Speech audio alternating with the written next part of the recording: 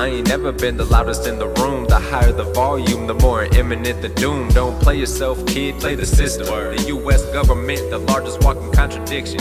Listen, if you want to see impossible, then look at me. My DNA is cut exquisitely from the best of sheets. If I'm lying, I'm flying, and I'm 10 toes solid on the same soil that my grandfathers was walking. Know your history.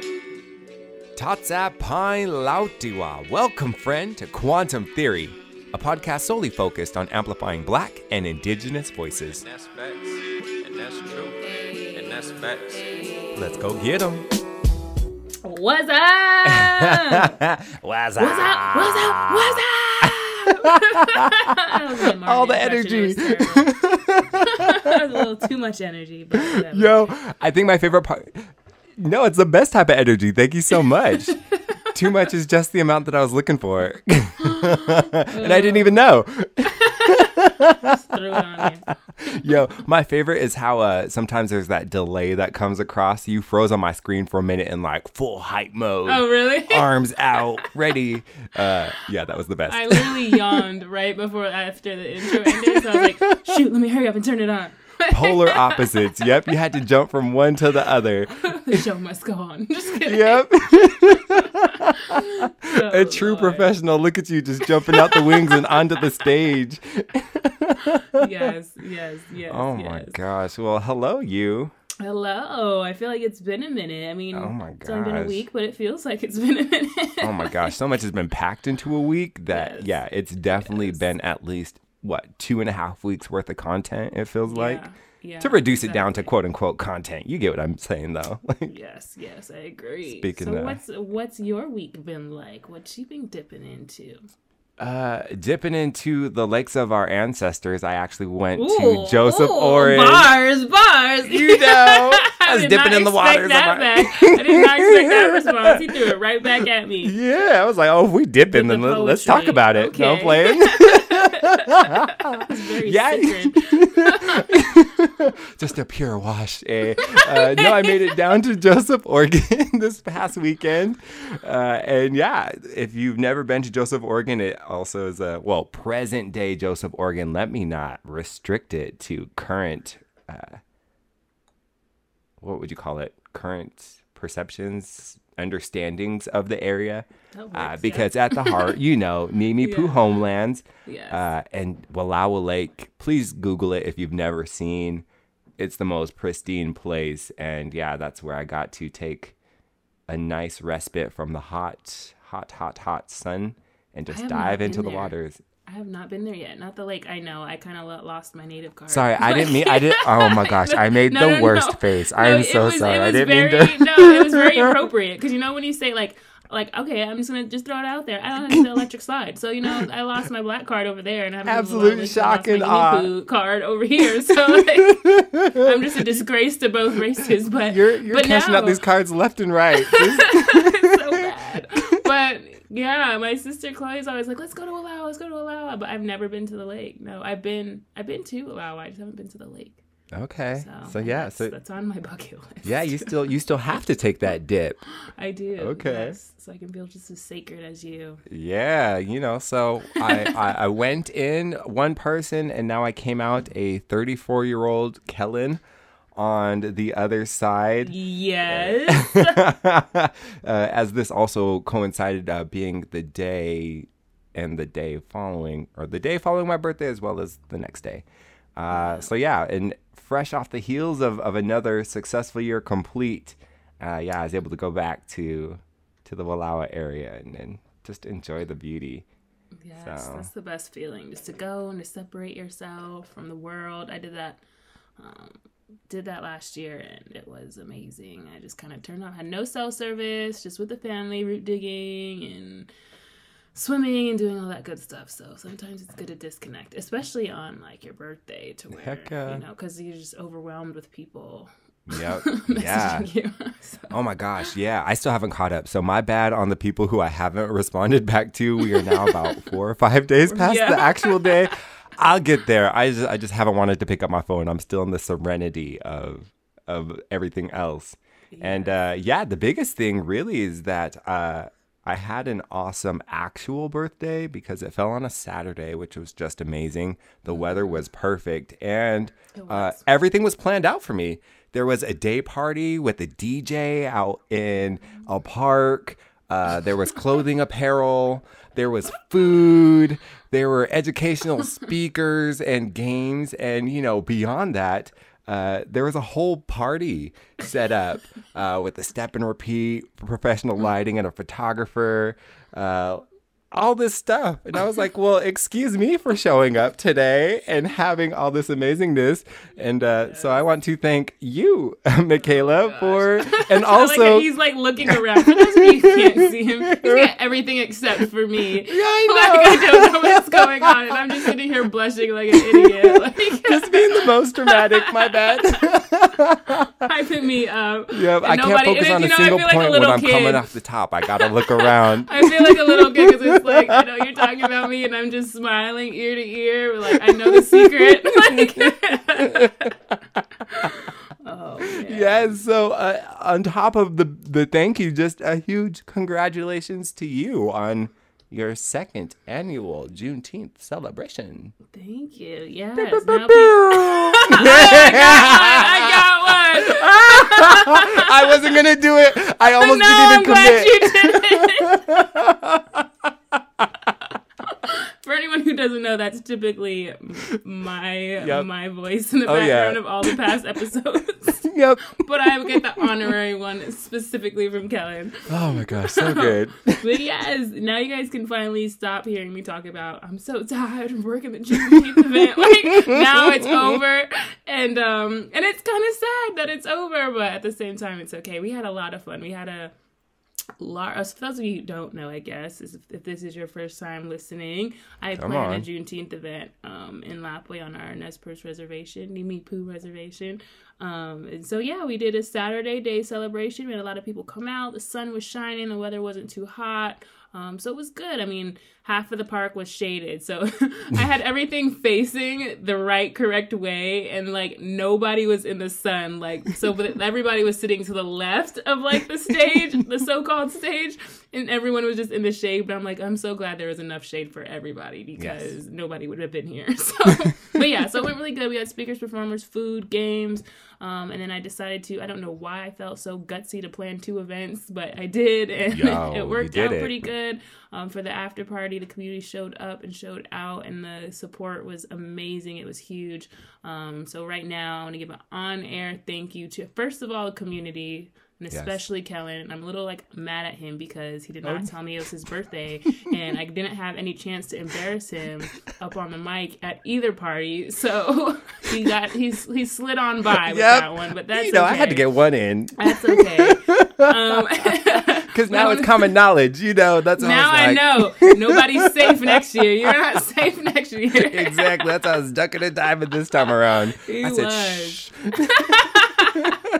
But yeah, so I'm going to thank the community for sure, because obviously it literally has nothing to do with me. I just make the calls. Yes. It's because of you guys that show up. And so yeah, it was very, very amazing. I want to thank my family. I want to thank all of our other volunteers, Dana especially, Mar especially, Tommy, everybody. My auntie worked her butt off. Charlotte, my mom. I felt bad because I looked over and my family's face, are just red. And I'm like, stop, go eat, go do whatever. It's hot outside. It's 90 degrees. No, we're fine. So they're used to me doing no mercy, no Percy. And I'm like, oh gosh, because they're like the aunties. Like they don't need no man type aunties. Yes, so gonna get they're it used done. to me doing these events, and they just keep it going. So like I said, I just want to thank everybody. It was a success because of you guys, and we can only get better from here. And I hope that we only get better from here. And yeah, but that was my weekend, I guess. And then for the last few days, I've just been recouping, so sleeping. Because if any of you who have planned events, it is mentally, not as much physically for me. Like, I'm used to running and gunning and standing on my feet, but it's mentally exhausting. So I've been sleeping for the last couple days, or trying to, and just relaxing. But now I'm back at just trying to get back in the swing of things and beating and answering emails and whatnot. So, but yeah, That's Okay. just what's going on with me this week. I love it. Figuring it all out again. It's probably hard to get back in the swing of things too when you strut It is. around the LC Valley in your movie star-esque. Okay, that's a little dramatic. No. No. So I'm if y'all have literally just in a ever res with bushy seen hair with beads, So if you've ever seen these actors who attend this ceremony, and the best of the actors get this thing called an Oscars trophy or an Oscars award, and that golden silhouette, if you apply that golden silhouette to Michaela in just like this beautifully draped gown, showing up to her second event of the day. So mind you, had been working all day and was there to party at night and still shutting it down on everyone. I was like, well, let me just go back and re-edit this outfit because clearly Michaela came through and I was not prepared in the way that she was. So, just an additional big ups to you because I'm glad the dress did the work because on the inside I was dead. I showed up. I had my overalls on from the day celebration. Looked at my watch. It was 9:00. I'm glad everybody was running on that CP time because I was not ready.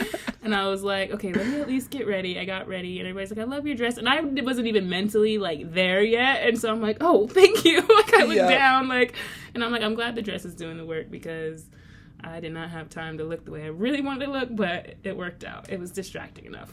But yeah, I was surprised at the after party. I went through the page. We had like 90 plus people there. So go off. It was good. And I haven't done a night event before. I actually failed one. I did try doing a concert before, and it was like a night party. But of course, I was doing another like huge event at the same time. So this was kind of like my bounce back. And I was very, very grateful just to have our own in there. And I hate to say it that way, but it felt really, really good. Just to vibe out with my community and those who actually knew what Juneteenth was. And, it was a whole vibe. We had good food, good drinks, thanks to Mar, and, just good energy all around, and I think we can definitely make that better since that was like my first one within our community, but it still went very, very well. And I just want to really not enough thank yous for everyone who participated and helped me out. For real. Yes. Cuts out, y'all. And you actually just mentioned, what is Juneteenth? That's something that we didn't even take the time to talk about in the moment that we shared. We did do a quick live session for the people who were in attendance there in Lapwai. And that's one thing that we could have even discussed because, President Biden signing the legislation on Thursday, June 17th, making Juneteenth a federal holiday. So just 2 days prior to the actual celebration, that came into play. And we've been watching over like the last, of course, within the last year from the pandemic to now. And then, for other people, maybe a couple years prior to that. Yet for a lot of people, this is like a huge awakening. This is a huge, oh my gosh, I didn't even know. It was. I had to explain it a lot, like everywhere I went. Yeah. And so, how are you feeling now, or where are you at with Juneteenth itself, with you as a person, both regarding the history of it and then now the history that's being made, or I guess was recently made? Mixed feelings for sure. I Hells think it's a step. right? I think it's a step. I think, and those of you who don't know, the June 19th, 1865 was the day that slavery was abolished in Galveston, Texas. That was the last place that needed it to be basically abolished. Slaves were free years prior in other states. Even in Texas, they were free 6 months prior before they were even notified. It wasn't until the end of the Civil War that they came home and let the slaves know that they were free. So that's kind of just a quick breakdown of Juneteenth. And so Juneteenth is a holiday that's celebrated, holiday amongst Black culture and Black people that we celebrated as our Independence Day. Just like the whites celebrate June 4th, we as people of color, Black and brown people celebrate Juneteenth as our true Independence Day. So with that being said, as with Biden being, Biden taking that step and just actually nationally recognizing it as a federal holiday. I think, like I said, that's a step, but there is still it's not going to hush us. It's not something that they can do to pacify us to not spotlight the issues that we really do have, the deeper issues. Yeah. You know, I think it's good that we have the holiday, but there's a lot more work that needs to be done because we are still not necessarily free, you know. Yeah. And so just in terms of rights, there's a lot more work that needs to be done. But like I said, I'm not going to discredit that it's a national holiday. I think, like I said, that's a really big step, and I think it gets people's eyes wandering and open. Even when I was going from store to store to buy stuff for both events, I had people, well, what's Juneteenth? They'll say, well, what are you doing tonight? Or, you know, because I was buying all this stuff, and I would let them know, hey, I'm having a Juneteenth celebration, and they would ask me what it is. And so I think they just knew they had the day off the day before. And so I think by nationally recognizing it causes people to want to research, not necessarily research, but I think they will, you know, look into what the holiday is, which would get them even further into where it stems from, which gets them even further into what we had to endure and why we celebrate it now, you know. And the holiday basically just symbolizes where we've been, as also where we're going and what we've been through, and that we're still here and we're only on the road to more excellence. But it takes a collective to do that. So yeah, in a long roundabout answer, I think No, not at like all. I said, it's a good step. But let's keep fighting for more. And you know, the things that we shouldn't have to be fighting it for is what we are fighting for, and there's a lot more work to be done. But it's not, you know, that's the goal, is to try to, you know, maintain our rights as a unit, yes, as a country. Wow. Yeah. What about you? Oh yeah. Oh my gosh. Right. What are your thoughts? Well, yeah, I know. And so you go. Yeah. Mixed feelings down. You know, just like through and through. And the moment that I saw it on Twitter, that's actually where I saw it. I was like, that was literally my first reaction. Because I was like, okay, so yeah, again, Juneteenth itself, you know, it took additional years. I think it's like 2 additional years for the Emancipation Proclamation and that information to make its way over into Texas, you know? So people were still held in enslavement for additional years because the information wasn't making its way over, and also was trapped from making its way over, or what's the word, disturbed, you know, because the slave, or the people who sorry, I'm only stuttering because I'm working to change my language around slavery itself, you know. Okay. And again, not saying you know, slave owner, because it's taking away the humanity of the person who was enslaved, you know. So a person who held others in free labor, or forced labor, you know. That's, excuse my stuttering. I'm working through this, you know. That's this okay, is, yeah, you know, no. healing. Moral is the information was kept from him. You know, that's what it gets down to. Yeah. And so that's why it's just like, okay, so this was a delayed response. Basically, it's a delayed response, and the final of the people who were enslaved being like, oh, we're the last to know that we were freed prior to this. And now finally we all are quote unquote free, because again, we know that premise is very much flawed. And so then for fast forwarding, for that to be the facts of, you know, why we look back to this thing, Juneteenth, and its significance and why it has been celebrated over all these years. And then, you know, for it to just be like simplified to like, well, now this is going to be an official day that you get off work and you get paid for it. You know, it's like, okay, so now everybody just benefits off this thing. So now we all are free to go home. And yeah, like if you have a job and it covers you with federal pay, like you'll get paid for it. And I'm like, where in that is the recognition of the people? Where in that is restitution? Where in that is reparation? You know, I don't know. So that was my first thing, was just like meh. because the first thing I thought of, or I guess the thing that immediately followed, was just the bastardization of a lot of these holidays. And I know that's a weird statement, yet, I mean, most notably looking at like Cinco de Mayo, and how American Cinco de Mayo has become, and it's our Cinco de Mayo, and you do the things on Cinco de Mayo. There's a backstory to Cinco de Mayo as well. Yeah.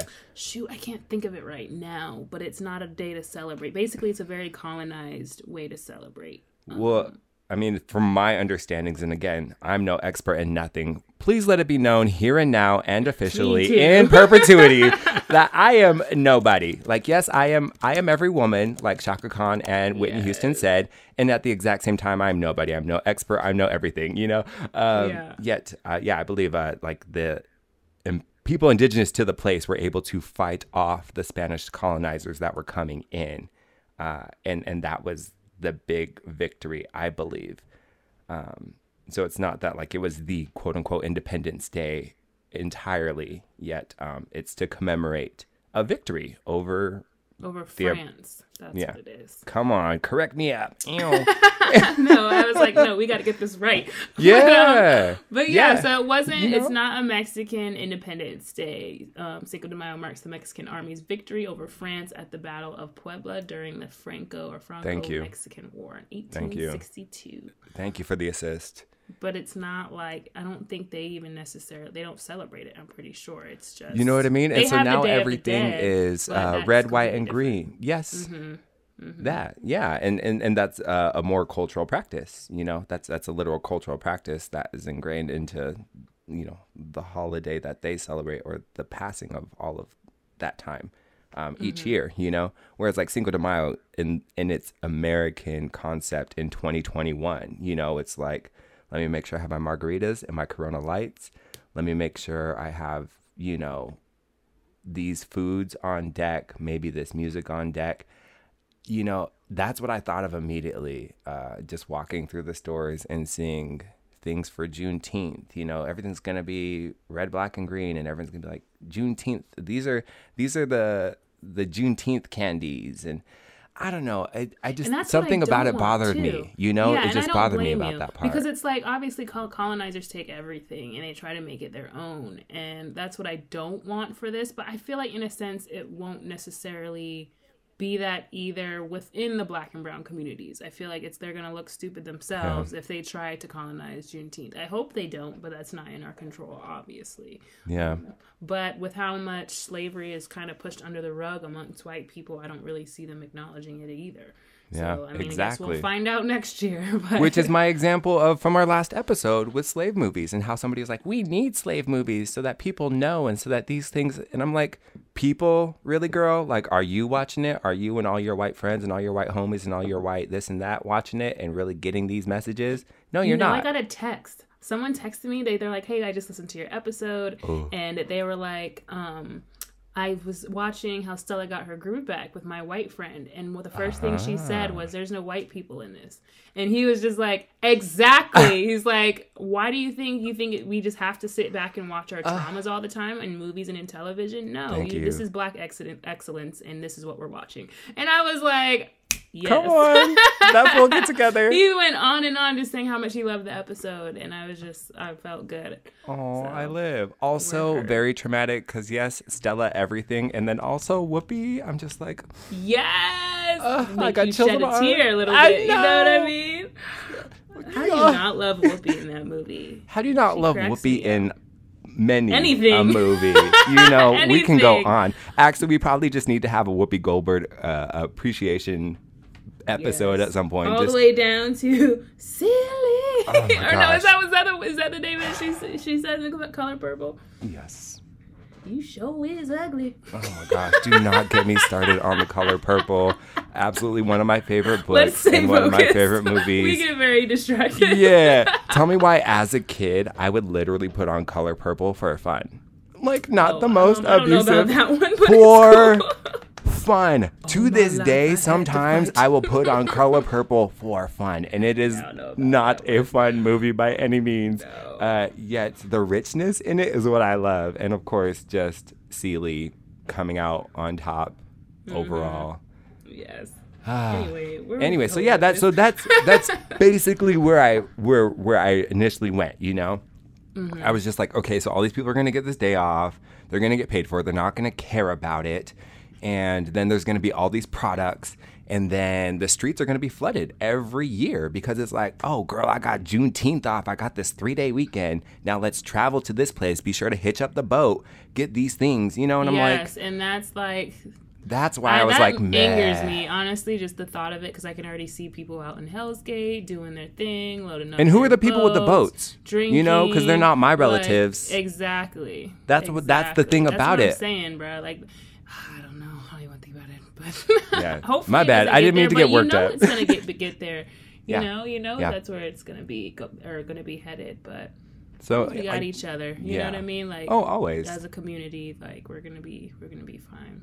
And But I then at the appreciate same you being time- helpful. And that's what I wanted to kind of mention at Juneteenth. And I had this whole like slideshow, but I did not put it together that you cannot see a slideshow in the daytime. So that was a fail. But I wanted to talk about York because a lot of people Yes. don't know about York, especially within the LCV. And he was a very, very, very, very prominent man. Everybody obviously knows about Lewis and Clark. We have a Lewis and a Clark and a Clarkston. We don't got a Yorkston or a Yorktown, Right. which we should. But I'm saying thank you. so I just Thank kind of want to you. break it down so people understand, like, hey, because they can't sit here and say, well, there was no black people in our town. There was no, you know, because there is plenty. They're just not spoken of. But York in particular, he was a slave to Clark. So he was born into slavery within his family. And so York's parents was actually worked under William Clark's father, or served William Clark's father. So Old York and Rose was the parents of York, as we know, its parents, who served the Clark family in their plantation in Caroline County, Virginia.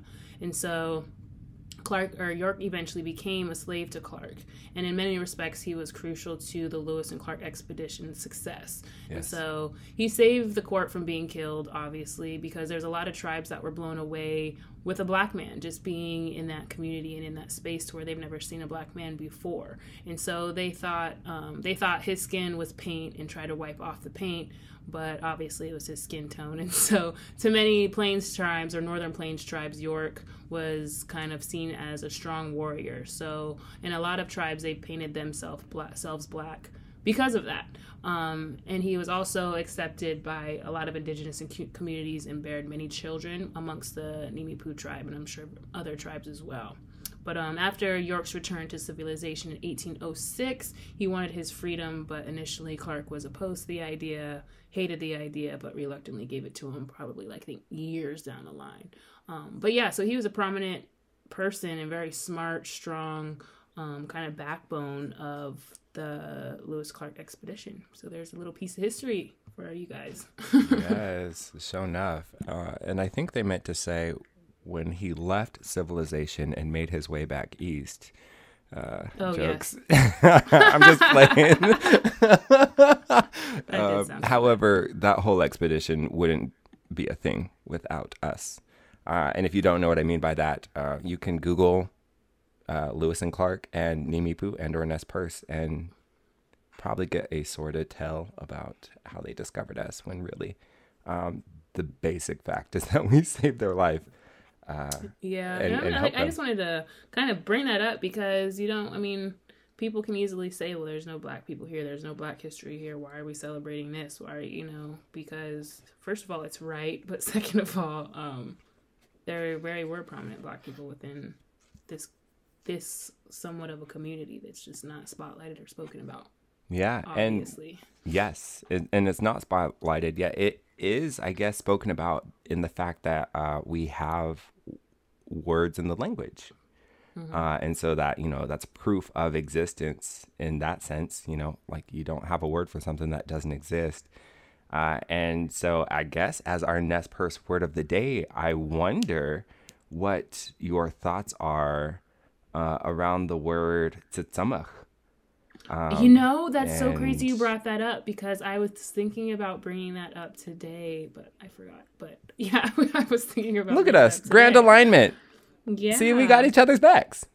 A lot of people don't know the word for a black person is tzitzamach, but Yeah, Yeah, well, one of my had a family member come in and he was like, someone called me a chamuk, but I don't know what it means, but it sounds terrible. And I'm like, well, it depends how, obviously how it was said, but it most likely was not in the best terms. But but that's what I kind of associated it with, and I was just like, so what are my thoughts on it? Is that what you're saying? I mean, here I can give you a dictionary breakdown for you and all people if you want that, or just if you want to hop in. No, definitely do that.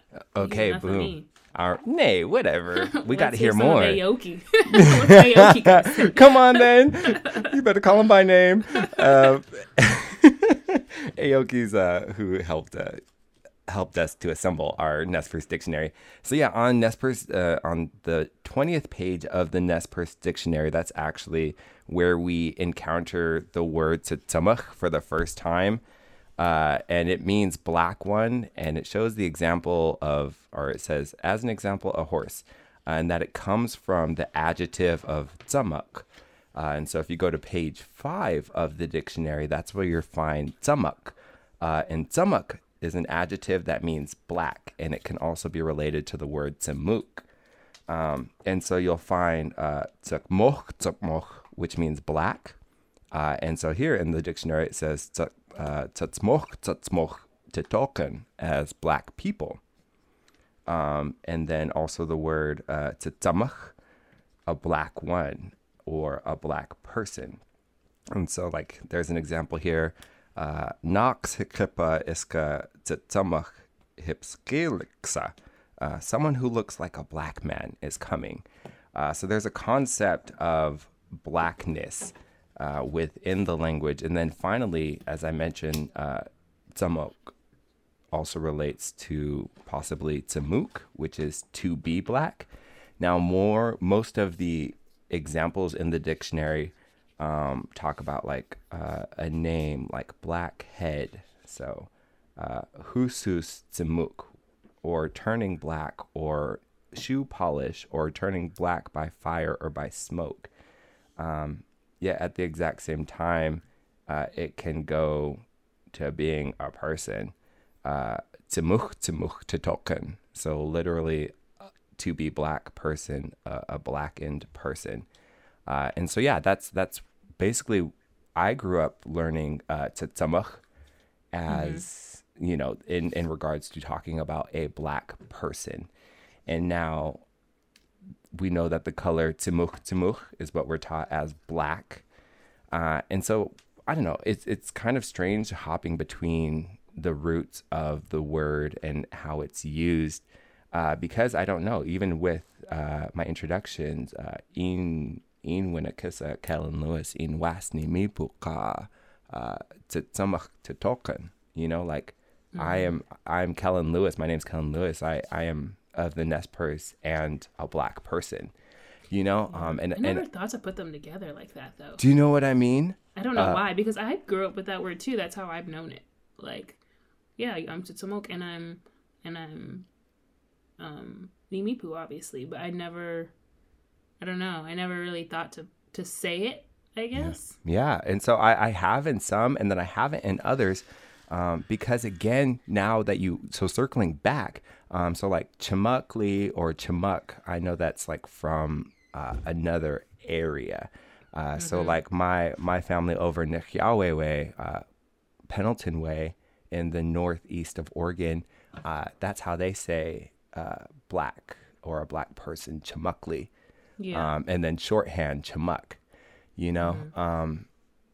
and over on our res in Lapway, people will say tsamach,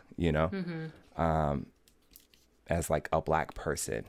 And so I guess I don't know how to feel.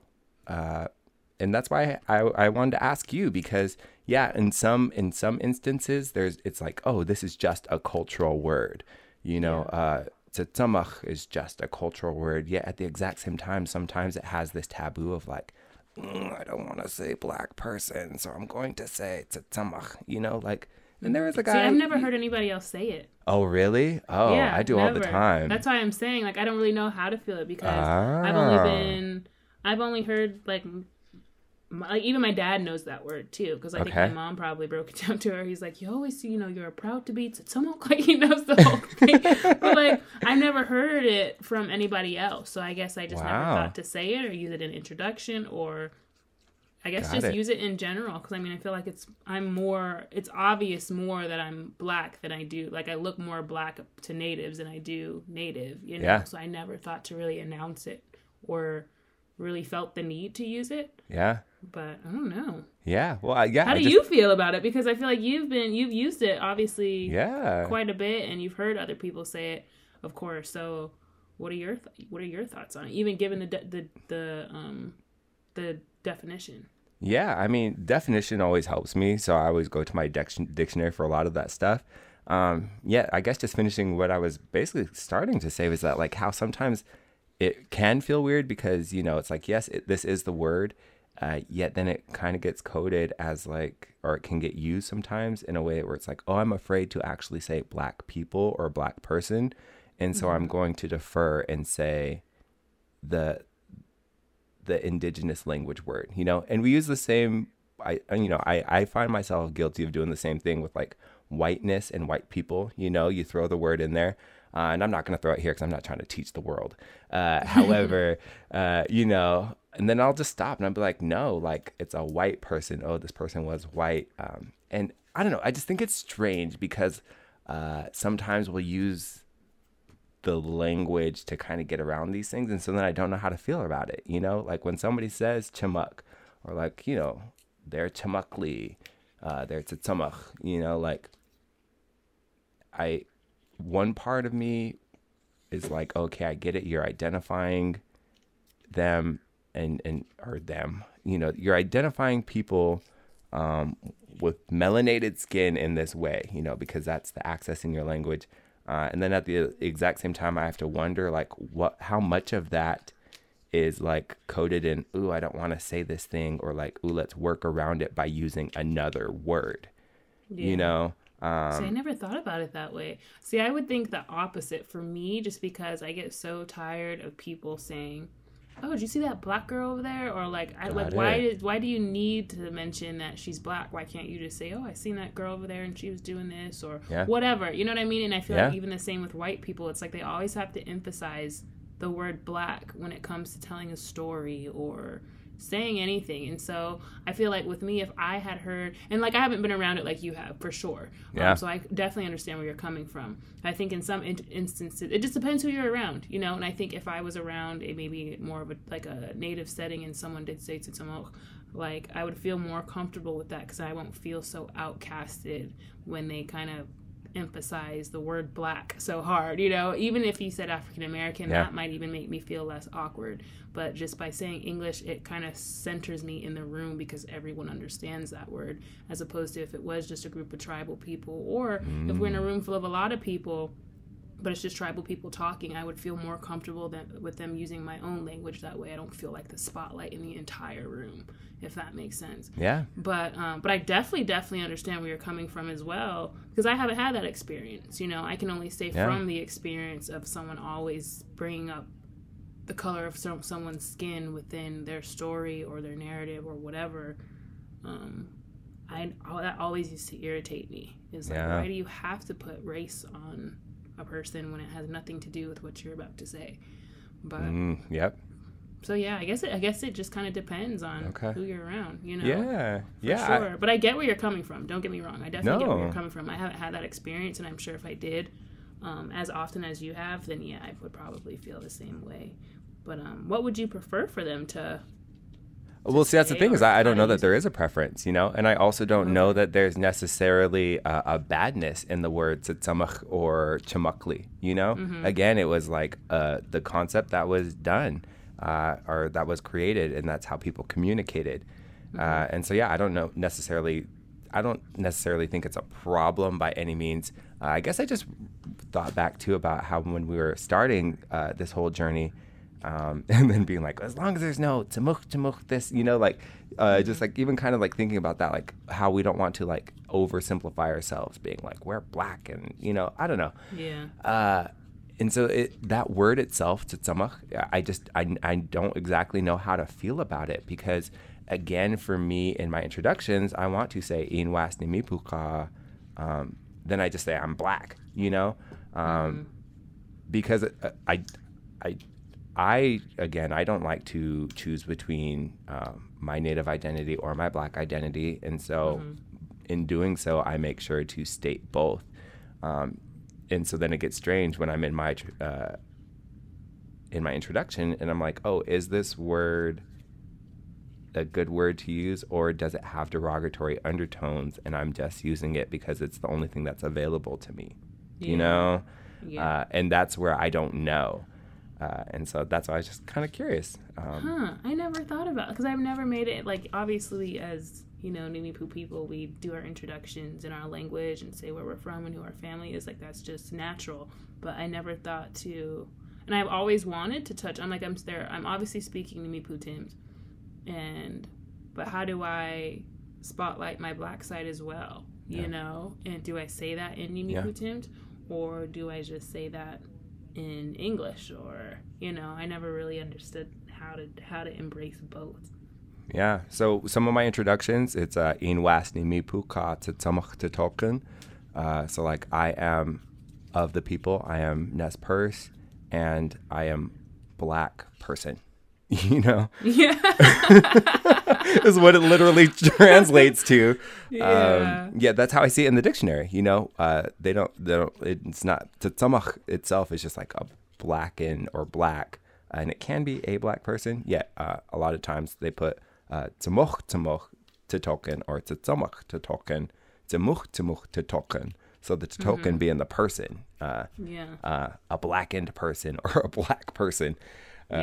So yeah, again, I don't know the answer yet. I go back and forth because I always want to acknowledge both of my sides. It's that checkbox that we've talked about. When you have to do a survey and you can only check one, it's an aggression that you have to deal with. You're like, no, I have to deny half of myself, you know? Exactly. And so yeah, just even with this word. What did you always check when you did your boxes? It depends. Native for major things, and if it's on res, then I do black. Yeah. Me too. I go where my vote counts. Yeah, I did it as a kid to where I'm like, but I'm both. It would always like confuse me because I'm like, I'm both of these things. Yep. I'm not just one of these things. And I think I thought about it. Well, technically I came from my mom, so I'm going to say that I'm Native. But then as I got older, I was like, if it says please select one, I'd select two anyway. So for the most part, I would always, like, when I was older, like, I would always check box both. I'm like, I'll let y'all sort that out. But I always checked primarily Native because then I also knew there was less of us being counted. So that's why I'm like, well, if I had to choose, I guess I would choose this. But although that sounds bad too. I don't know. Right? You know, Doesn't it? I hate those identity issues. Well, it's the fact that it's like a poker changed. Chip. Yes. Yeah, thankfully that's changed. But, yeah, I don't know. Well, but it's crazy after breaking down like the whole York situation too. It's like our Native people looked up to black people. Like they literally wanted their wives to breed with York because they thought he was this powerful man. And so sorry, I didn't mean to giggle. It's like we were respected, you know, as black people. But I know there's some more lost in the sauce between then and now. Like, I don't know. There's a lot more to that, I guess. I mean, the world has shifted, and now we're just stuck like, okay, what do we identify as? What do we do? But I don't know. But anyway.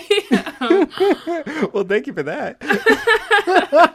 So I feel like it's not necessarily a bad thing. Yeah. I guess that's where I was coming from. When it comes to our language, because in order for us to even establish that as a word, we had to see one, and then the first onsite was a positive, identification.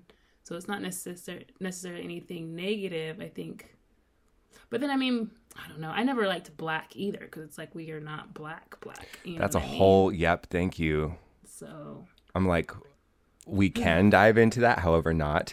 I feel like that's every episode. We can say something, and it's like, we might even have to cut this out because this is getting too long. But like, it's like there's always a deeper, multiple episodes off of one word or one topic or one idea, and it's like we don't got time. I think we've heard that in every episode, but that's another episode, or we don't got time for that. And Well, because yeah, even black itself, I'm choosing to use black right now. Yeah, it wasn't black before; it was African American before, and it's a whole process. So yeah, it really is I a feel like white completely people different have to call me conversation. African American. Don't call me black. Like, call me African American. Go off. That's it. But like, if you're black, like, it gets awkward when you say African American to another black person. Like, Yeah. that's the only thing I'm just like. That's when I feel awkward. Or somebody who was, I guess, raised by white people or raised in a predominantly white community, I've noticed they'll say African American. I'm like, you black? Like, we're both black. But like, when it comes to white people, it's like, you ain't calling me black. You're calling me African American. I can see that. Yes. Come on. Well, it's not our job to know everything, and No, it's not. and especially working through anti-racism and activism, and what is there to say, and what else can we do? That's a lot to jump into, and luckily we have some amazing warriors who are out there really diving into that work. Because again, I'm going to reiterate that I'm just an artist girl. I'm just out here. Giving you artsy vibes. Speaking my truth. Yeah. Thank you. Like in trolls, there's like that like Zen yoga troll who wants to speak about peace and love. Yeah. I feel like, well, besides him being like a backstabber and a traitor, spoiler alert, my bad. The initial part is very much my approach, and so it's always awesome to have those warriors out there, like Poppy, I guess, if we're gonna stick to the trolls analogy. Who will venture out and say the right things and or not even say the right things yet, just probe with very great questions and do the work with other communities. And it's our guest that we will be getting into. Yes, we have a powerhouse tapping in, and we're Yes. very, very, very excited to have her. Yeah, so thank you so much for the week check-in. And That was for a very long, I think this one's our You know, longest week check-in. so yeah. Oh, girl. We needed the full rinse, clearly. We did. Well, dope. I appreciate you, and I will join you alongside Ty. Okay, let's do it. Let us do it. Thank you for starting us off, Michaela, because here we are. Gotta say with our- something. And you're the best at it, bringing us in. We have this is now our second guest here on Quantum Theory Podcast. Look at us. Yes. Oh my gosh. Well, alongside our joyous and laughing voices, you'll hear another amazing and just heartfelt laugh coming through, and that's Miss Ty Simpson. Can we get one more giggle? No, I'm joking. I mean, I can't giggle on the fly. I know, exactly. Why would you put her in that Trying to- predicament? Simon says, "Be funny." Jokes. See, I had to You set ever myself see that, up. that episode of Martin when he's like, somebody was like, say something funny. He goes, something funny. And like everybody just starts cracking up. I can't do it. Throwback. Anyway. Yes. Well, for anyone and for all people to know, you'll get the audiobook right here and right now. Ty Simpson is the storyteller in the indigenous language of the Nimipu Nation, Atitwatit. She lives and works in Boise, Idaho. Ty is beyond incredible with everything that she does. Literally and so everything. it's funny even trying to construct any type of introduction for you, especially from each and every one that you have pieced over everywhere, because you are just so illustrious in all your ways. And I really enjoy, just a little quick hair flip. Thank you. Ty, so Throw Ty it works back a with the little. It's like Idaho my Code. bestie says. She does tricks. Hey. I love it. Is this the bestie Dalton who, oh my gosh, absolutely amazing. Got to meet that spirit this weekend. Mm-hmm. Yes. All laughter and joy for sure. My world is better because of them for sure. I live. Well, alongside Dalton, Ty is working at the Idaho Coalition Against Sexual and Domestic Violence. And if you want to know anything about Ty, hit the Good Girl Google up because it will let you know everything. More importantly, Ty believes in indigenous, quote, old ways, end quote, as they are the principles in which many communities build their social and political narratives. And as an anti-racism activism and community leader. She uses contemporary and traditional Indigenous storytelling to depict the lens of, quote, old ways, end quote, and how it is used to protect the sacred, build strength in the community, and keep nature in balance. Now, again, as I mentioned, the good girl Google will bring you over to tysimpson.com, where the first thing that you're really going to learn is Inum Winik Dwas Atitwatit. And, you know, it's not even right for me to say Inum. Ipdim Winik Dwas. Yeah. Ipdim Winik. I'll put some respect on my name. Hey. You know, Yes. her name is the storyteller. And Ty is a direct descendant of Chief Red Heart of the Nez Perce tribe. And when I say tireless, it's tireless advocate for social justice. One of my favorite phrases from one of the things you said was just talking about how there's not enough money to support all the work and the labor that it takes, and that you're tired.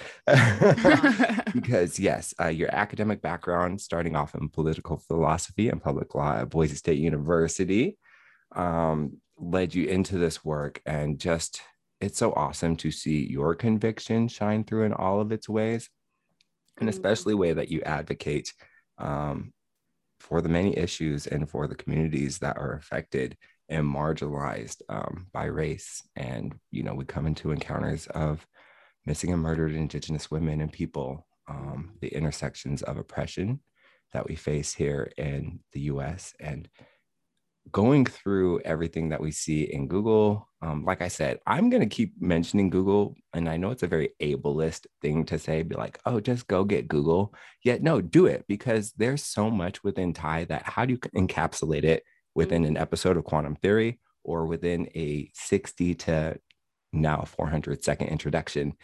That's how you know you made it, when you're like, Google me. You Like, you know? don't gotta say nothing. Oh, just You go to my know? website. Just go to my Exactly. And for everyone else who likes to listen and learn, you know, there's her TED Talk that you can see on YouTube. There's a plenty of other webinars and conventions and keynotes that have been all surrounding her work and everything that she has to say. And speaking of what Ty has to say, let me close my mouth and allow our storyteller to introduce herself in her very own way.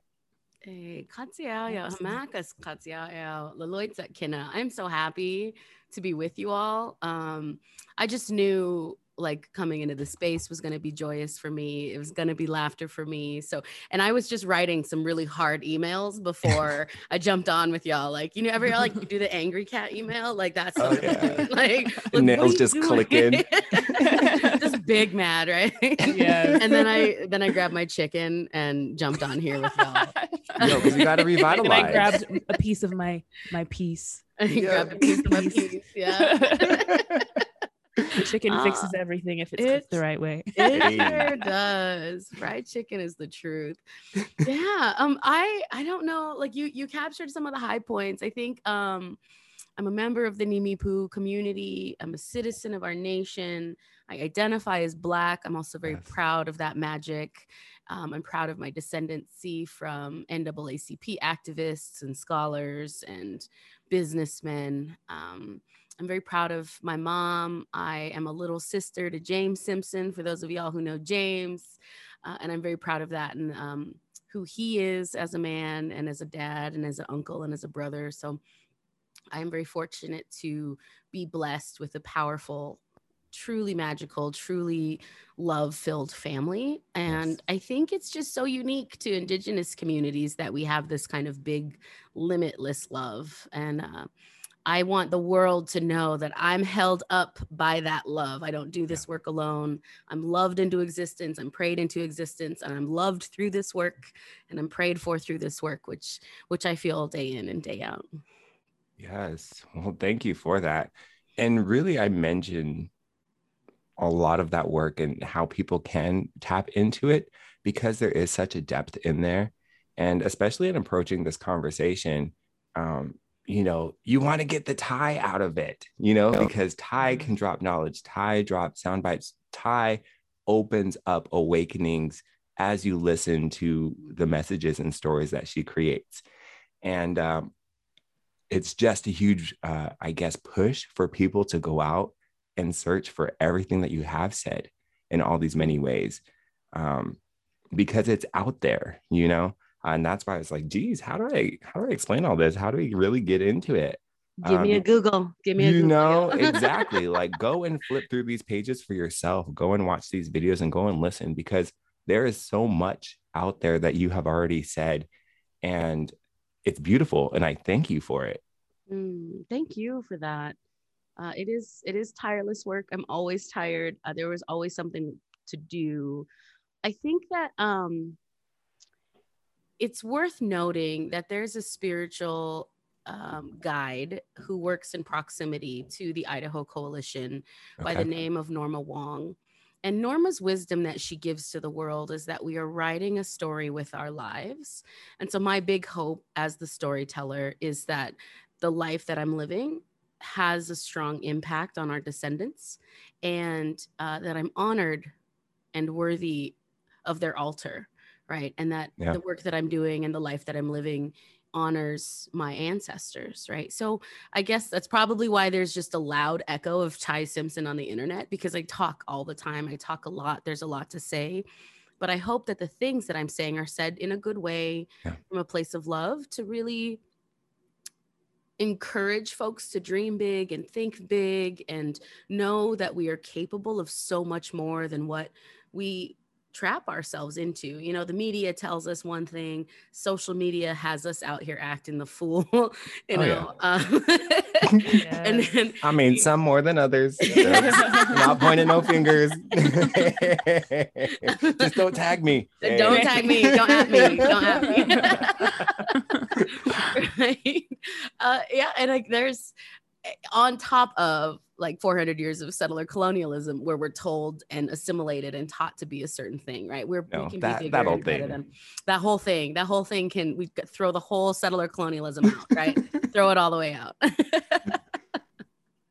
Yes. Oh my gosh. So with storytelling, obviously there's some that may not agree with some of the things that are being said, but obviously they don't live or haven't lived the experiences that you may have lived, or, you know, your loved ones have lived. So what are some of the ways you kind of deal with that? Because I know some elders have very strong opinions that might be conflicting with other elders or other members of the community. So how do you kind of deal with that backlash, knowing, or if you even have backlash, and that might be a really strong word as well, but how do you kind of deal with some of those indifferences through storytelling? No, I think there is backlash, and I think that is an appropriate word to use. Okay. I ran for NEPTIC and lost. That was backlash, right? That was a very decided backlash against who I am in our community and who I am as a Black and Nimipu person in our community. It was backlash against my stance on, you know, racism and anti-oppression work. It's backlash against this work I'm trying to do around decolonization, right? We have a strong community, and also we are afflicted with Christianity, and that plays an impact on our socio-political dynamic. That plays a huge role in the tensions between our elders in community. And we also have this thing in community we really are going to address. So I'm going to say it right here. There's no filters on this show. No sugar. Everyone quiet down. Let her say it. I have big, humongous love for all of our elders. Yes. Elders and old people are not the same thing. And also some of our elders need healing in a huge, huge way, right? Like the way they move through the world, through their trauma, through whatever adverse experiences they've had in their life, they take it out on our babies. I've watched it happen. I see it happen. And we really got some work to do as community. So what can we build to nurture that kind of healing in our elders, so that there isn't this divisiveness? There isn't this like opposition of, oh, well, she's Black, she don't know. Well, you know, she's not Nimipu enough because she's Black. And yet Nimipu who are half white and half Nimipu can just traipse along in our community without any backlash. So we need to have a conversation about anti-Blackness too. So there's just a couple of things in there. I was always raised to honor and revere my elders without exception. And I think that in this process of decolonization and in my own life experiences, I'm learning that yes, elders are worthy of reverence and worthy of that honor, but they've also given as much as they are receiving, right? Like these are the elders who always pour love into community. They always show up at community events. They always have wisdom and advice and love to share, versus some old folks in our community who really just want to cuss and moan and yell on Facebook, you know, and I'm an elder. You say so, but I've never seen you show up and serve community in the way that I was taught to see you, right? So we've got a lot of we've got some redefining of what elder means in our community now, right? And I work in anti-violence, so my lens is also around abuse and trauma and harm.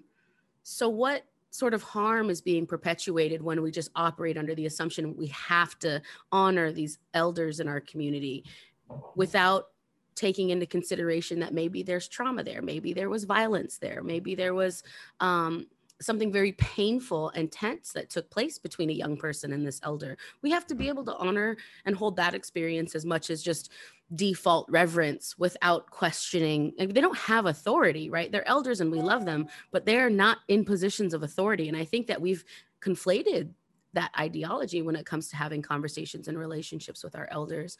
I'm fortunate in my family that I've got a bunch of baddies for grandmas, right? Like they really tell stories. They cook, they dance, they pour the hottest sweat, like they make the best salmon. Like I'm really thankful that I've had these grams in my life, that anytime I was faced with animosity from another elder and not from my family, I had other elders within my family that were like, oh no, you know, you're okay. We trust you. We respect the decisions you're making. We respect your young leadership and your enthusiasm. And then the grandmas always spill the tea, right? Oh, well, she don't know. Anytime a grandma starts a sentence, she don't know. I'm excited. When the grandmas get involved, oh, it's about to go down. Oh, it's the best. And meanwhile, I'm like, oh. So great.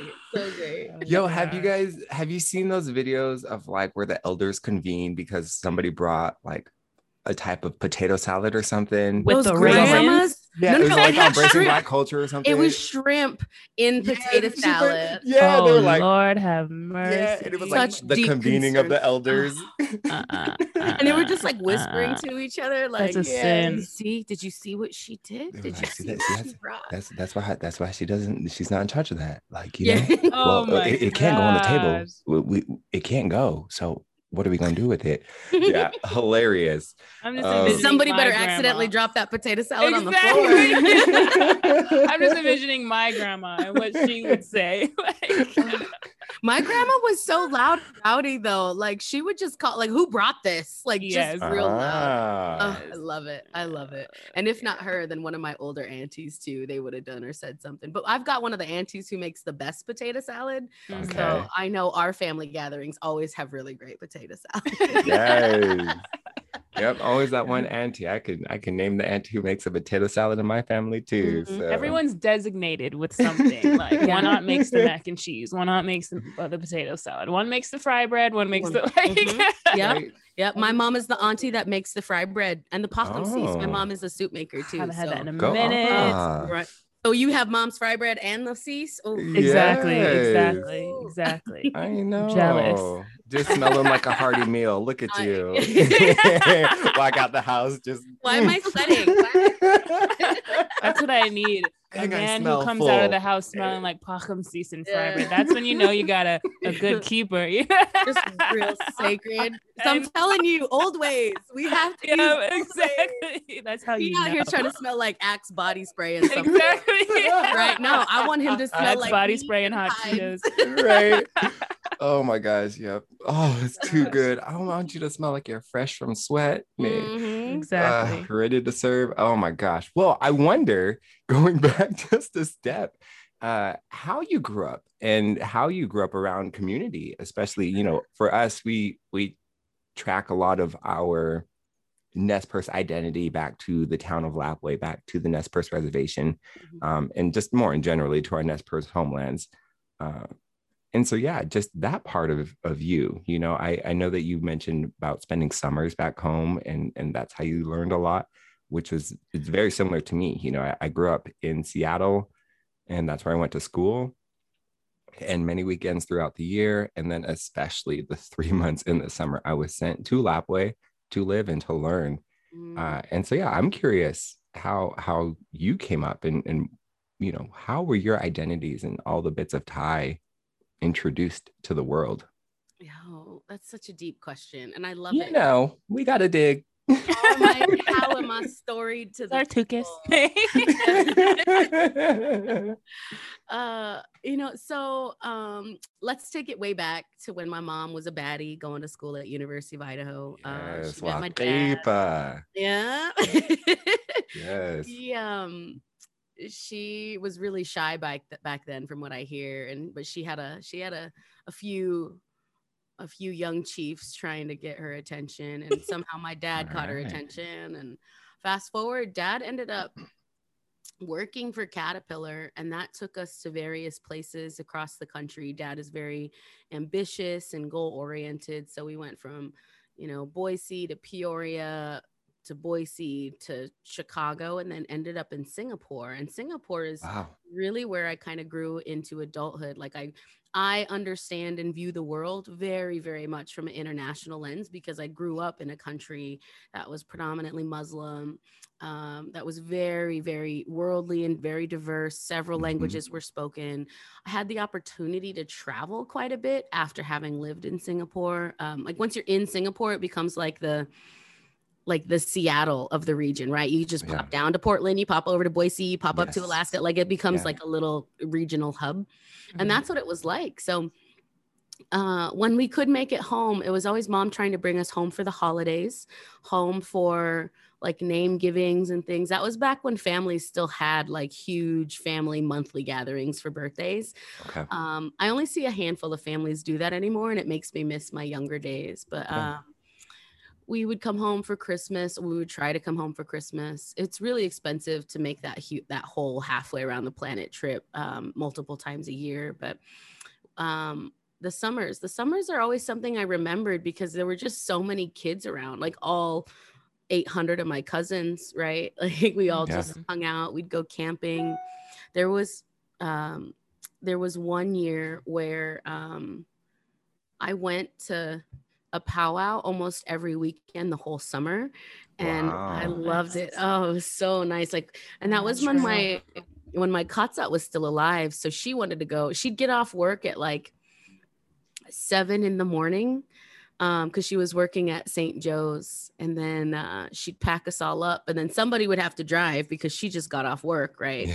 She needed to get I remember going to Usk and Omak and going over to Montana, going to Browning. I remember going down to Fort Duchesne. And it was during all of those times where she would share stories with me. She would tell me who I am. She would tell me stories about my aunts and uncles. And I recall, like, now that I'm older, I don't really remember Katsat telling me stories about her. It was about everybody else around her except her. Okay. And it wasn't until she took her journey that I realized like how loved she was and how influential in the community she was and how bossy she was. Got one of those bossy grams in it. Like everybody's just afraid of her. Yeah. There was one of our we have there's somebody in community a while back, a few years ago in Buffalo country. He's like, yeah, I remember, going sweat. And we were just taking our time. We didn't know that the women had shown up. And then I walk out to my truck, and your Katsat's there standing there with a switch, getting ready to whoop me for taking too long at sweat. Wow. Really the best story about my grandma I've ever heard. And like at that time, he was grown, and she was still about to whip him for taking too long at sweat. Best story ever. Over there, just additional rounds, huh? Yeah. Trying to get extra. The rocks still better be hot. You know how like when you take too long, the rock's still hot. Yeah. Oh my gosh, I had no idea about Singapore. That's so crazy. Yeah. Wow. So how much of your time were you over there? I would say we were there. I was there with my dad for just under 6 years. Wow. Yeah. Wow. I've been to Singapore one time. It was amazing. I loved how clean it was. It was super strict, and they have a crazy sense of identity and culture, even though there's a big melting pot, because it is that byway for a lot of different countries, as you were mentioning. And so I wonder that stands out a lot now, learning that you spent 6 years. And so I wonder what your sense of self was like within that sphere of people, because of course you stood out in your own way in that sense, and then also how that applies to who you are here, you know. That's actually interesting. You say like I stood out in Singapore. I didn't stand out at all. I looked Come like on. No, You better poke holes in the question. Check this out. Check this out. Yes. So Singapore is the dead center of Malaysia, Indonesia, the Philippines, South Asia, New Zealand. New Zealand's a ways, but not too far away. Still, right? yeah, That's New Zealand and Australia, they all go up there. All in That's the their Pacific. vacation spot. Yeah. It's all. Those are all brown people, any variations of brown people. You know who did stick out were the white kids. The white kids stuck out because they were uncomfortable. They were white, and this backdrop of brown folks. They didn't ever venture or want to learn how to speak the languages. My friends did. Like I had those one or two like worldly kids learning how to speak Mandarin and things like that. But I always felt comfortable just rolling through hawker stalls in the middle of the night. I knew I was safe. Like rolling through the pool hall in the middle of the night with all the brown folks. Like I didn't realize I was in the middle of gang activity. Like I was super nice. But like still I was like, I'm brown, I get along. Like it was so funny. And it wasn't until I got back to the States where I was finally like I was re-racialized. Like I was racialized as a child, re-racialized when I got back to the States. But there was also that strange race dynamic. I did go to the American school in Singapore American school. Like at the time when we were there, it's like the second or third best international school in the world. It's modeled after a British education system. It's private, it's fancy and walled in. It was miserable. Like but I didn't realize, miserable looking back at it. At the time, I was like, oh, this is just high school. This is normal for everybody. And then I come back to Lapway and talk to my cousins about what they were going through in school. Like, what do you mean you have to fundraise to travel for sports? What do you mean they're not just going to fly you to Japan to play soccer? Yes. What do you mean you're not going to go down to Australia for soccer camp? Like that's not a thing. And I got made fun of, I got joked on, I got roasted because I was living in this real privileged, uppity kind of world that my cousins didn't understand. I was as much a foreigner to them as would a Singaporean be foreign to them, right? Wow. And it was really a struggle. So it wasn't until I moved back to Lapway after my parents got divorced or started their divorce where James fortunately had moved back sooner than I was, so he protected me a little bit, but he really had to snap me out of some of that like city girl, uppity, privileged, ornery, naive attitude I had about the world. Like Dad spoiled us, and I had to get unspoiled real fast if I was going to live on the res and survive. there was that. I mean, summers are fun, summers with your cousins, but it's a whole different vibe when you go to high school with a bunch of res kids and you're the new kid, you know? Yeah. So, some of them had all gone to school together for their whole lives. And then here comes me just plopping in like, what up, guys? Yeah. For sure. And then I guess just based on that international kind of dynamic and being there versus looking at America, I kind of think about James Baldwin when he went to, hopefully I'm pronouncing it right, Istanbul or Istanbul. Yeah. So he went over there for like a decade and he like, that was his elsewhere. Like he felt like he just flowed naturally in a different country. It kind of took his mind off of what's going on, not necessarily off of what's going on in America. I think that always kind of stuck with him, but he didn't feel like he had to obviously kind of have that switch on all the time.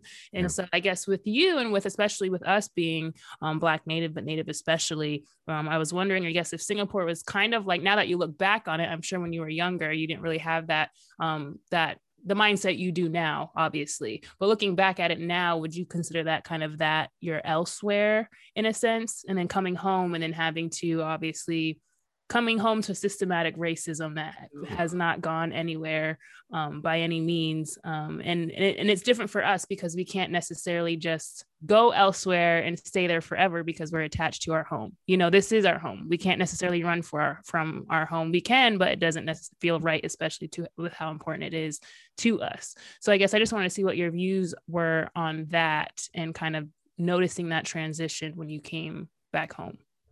Sis, that's a powerful question. And Sorry. yeah, no, we digging in there. No. Yeah. Well, let me say this.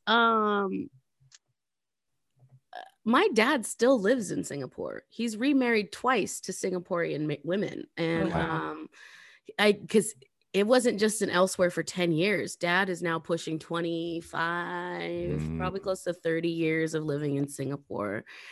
Good for him, right? Like he doesn't have to be a Black man afraid of the police in Singapore in the way that that would have been a very serious reality for him. And my dad is not small. He is the archetypical like Black man that fills up a room just by walking into it. Like, and very nice looking and very striking features and deep, powerful like voice. I like everything about my father is just strong and powerful.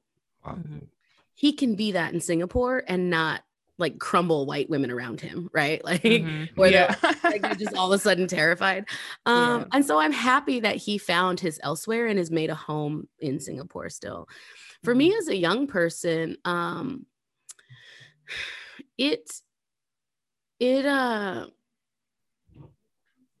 really recognized and leaned into my own indigeneity, my indigenousness, as a young person in Singapore, not because there were a whole bunch of natives. No, I'm pretty sure my brother and I were the only natives in that whole school, indigenous to North America.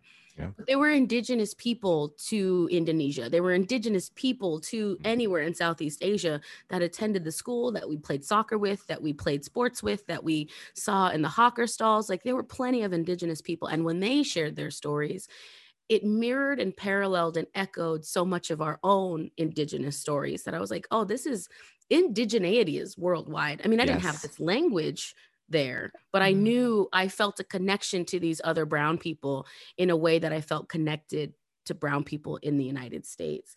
And that really stood out. It still stands out to me. I remember my favorite hawker stall plays our cooked roast duck, Szechuan duck, and rice. And I would go there like 3 or 4 times a like Duck is blazing. God. Yeah. Yes. And I remember calling that uncle that ran that hawker stall, like uncle. I just show up every day and call him uncle. And he's like this tiny brown dude. I don't know where he's from. Like he barely spoke English and I barely spoke Cantonese, but we got along and I got the duck and it was amazing. She said, I got the duck. I secured the bag. So you could be my too, as long as I get some duck. Look, I got the duck. I got the duck. Anyway, you get the duck though. Exactly. It don't mean nothing if you don't get the duck. Uncle and no uncle, you let me know when the duck is got. I'll stop. Story though, like I had priorities when I was 15 years old. Watch me work. Get that duck though. And I remember I had gone on like summer camp for like a week and a half in Australia. And I come back to Singapore and uncle is like, girl, he used to call me girl. Where have you been? Like, he's like, where you go? And it was just like this broken English conversation where he was deeply concerned about my whereabouts for a week and a half. Yes. And I realized like I had built myself a little community of brown people in Singapore.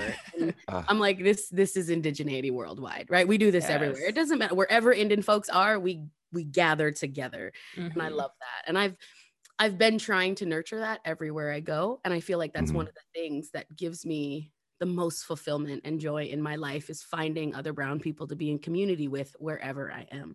I mean, and Michaela, you just said something that was really like tugged on my heartstrings. Like no matter how hard we run from the res doesn't let us go all the time.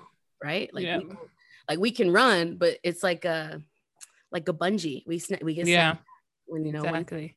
And it's I don't know if it's a blessing or a curse or both, you know, but when the land calls us home, we go home.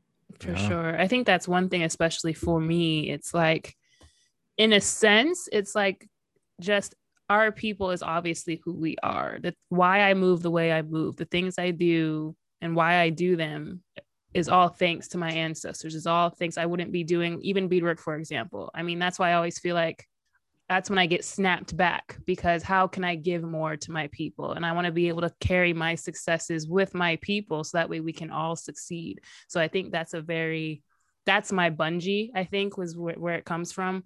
And I feel like I want to have an elsewhere moment. I want to go out and at least, and that's fine. You know what I'm saying? But I think I want to have that moment to where, I don't mind separating myself from the world, because sometimes it's just a lot, and it's very hard. That hat can be very, very, very, very heavy, and it's important to separate yourself, to understand your own language, to understand how you move, how you react, and then come home and being able to share that with them.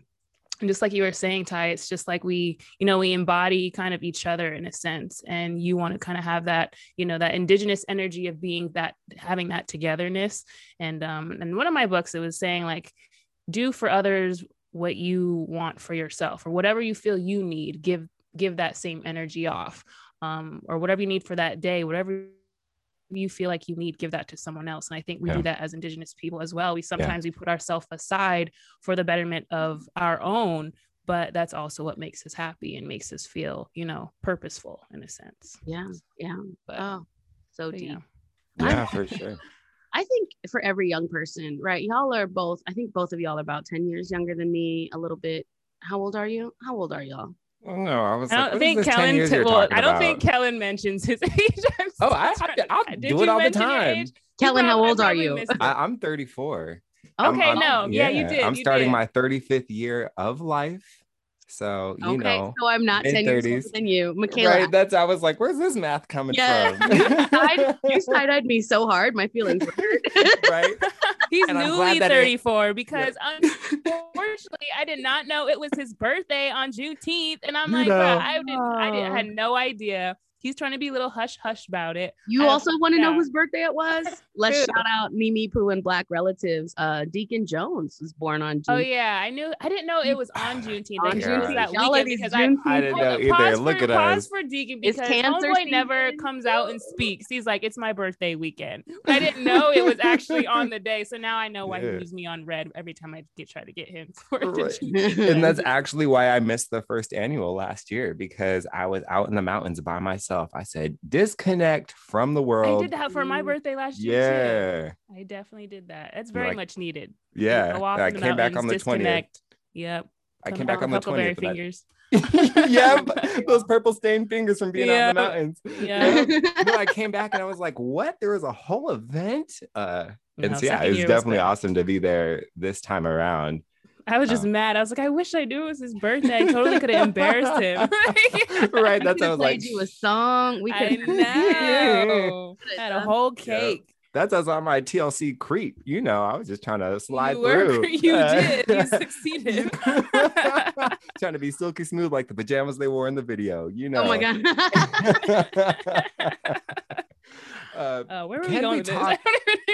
My bad. We'll get on it. Yeah, I don't know where we were going. Oh, I did want to tell you. Oh, yes, go. Michaela, you go. Michaela, go somewhere else. Find us somewhere else. Like she said, get out of here, girl. Yeah. Don't play. Like if you, and I know it's a privilege to travel internationally. Yes. I know that like going into somebody else's indigenous homelands can have some complications. But if you ever have the opportunity to go somewhere else and blend in and learn another language and learn a whole other culture, like I don't think I could recommend anything stronger for something. Like America is the same. We the same bland ass, like chicken and potatoes. Like we are not. America is not dynamic, not like they think they are. So we go somewhere else. And anywhere in the southern hemisphere, right? The northern hemisphere is like a bunch of colonizers. The colonizers are colonizers around the world. That doesn't matter. The world. Yeah. That's my goal. That's what I was thinking about doing. Like, hopefully sooner rather than later. Because now that I went into business for myself, like all I need is a suitcase full of beads and I'm straight. So like I'm gonna have work anywhere. Yes. So I'm like, I kind of want to take advantage of that and just go someplace, even if it's for a year or two, whatever, or just something, just to kind of, because I haven't been out of the country. I went to Mexico, but it didn't count because I didn't get a stamp. So I don't really. Oh no. That, but like, because we went through Tijuana, so you just drive there. Yeah. But yeah, so I really want to see like New Zealand. That's like on my bucket list. Yes. So we'll see. I think a lot of, not to get deep again, but like, I think that's one of the things I think natives also struggle with is leaving. And I always try to not promote it as in, go and stay away, but go and come back, learn and bring that back to your tribe. But I think that's a lot. I've heard that more than I've wanted to where there's a lot of, tribal members who are kind of scared to do their own thing and up and leave their people. Let me tell you a story about that, because your girl is a storyteller. I got Yes. So in 2014 to 2017-ish, I was in a relationship, and I moved back to the res for him. He lives on the res.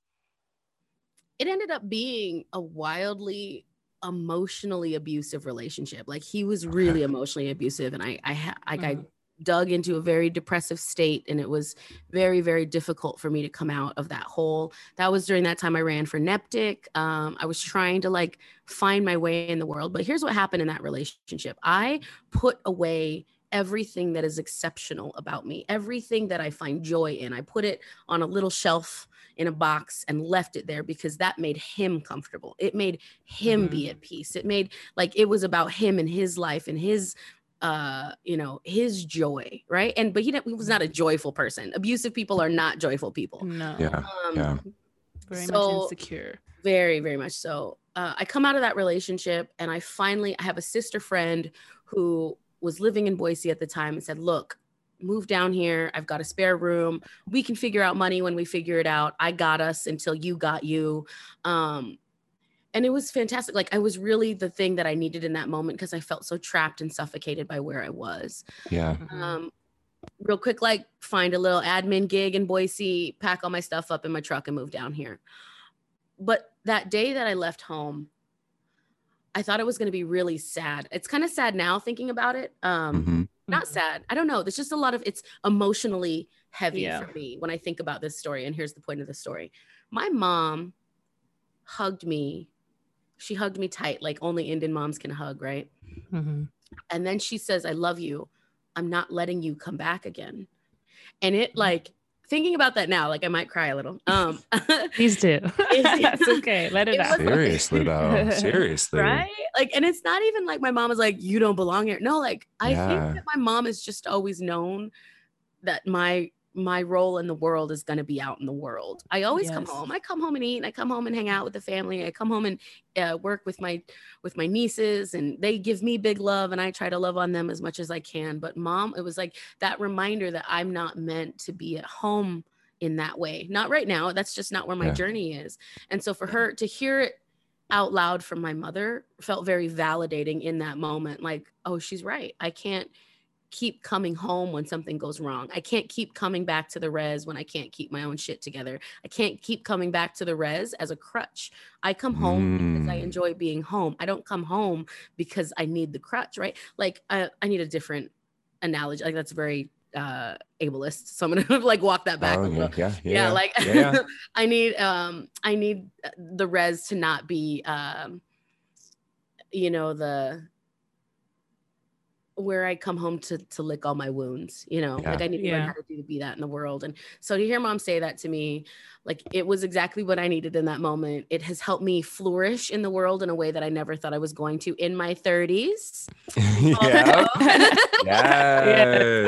Yep. The place to be. My healing journey has been very difficult since then, but I don't think I would have been able to heal, like, even start the healing process had I stayed at home. And so to have mom do that for me and say that, like, it was exactly the thing I needed to hear from her in that moment. And I wish more moms on the res said it. Like, I hear some moms, I'm afraid for my baby to go to college. Like, oh, my baby's going off to do this, and I'm just so scared for him. Or, oh, my baby's going to go do XYZ and travel. I'm just so scared for her.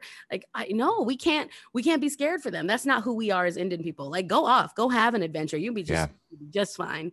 And I think we need to, like, really reinvigorate that, like, level of courage and bravery and boldness that we are known for as Indigenous people, rather than, the at-home apron strings kind of a vibe. So I don't know, if you're one of the babies, one of our youth in the tribe, go elsewhere, go somewhere else. It's all right. We'll take care of you from afar. And that's the thing, is like, there's as Native people, no matter what tribe they are necessarily, it's like, if you know another Native, it's like, that's just a feel-good moment too. And they're all over the place. Like, so even my mom said that too. I was talking to her, and because, like, I'm in the DMV area right now, DC area, and I'm like, well, my lease is almost up. Like, I'm not sure what, I want to do. If I want to stay, I don't mind staying. And that's what she said too. She's like, I don't want you to come home yet. And I'm like, Oh, wow. and I'm like, yeah, I know. And my thing too is I don't want to come home until I feel like I can provide more opportunities. I'm a firm believer, like, you shouldn't have to leave your community for a better one, but it takes people stepping outside and mentally getting themselves straight, mentally understanding the world and the world we live in.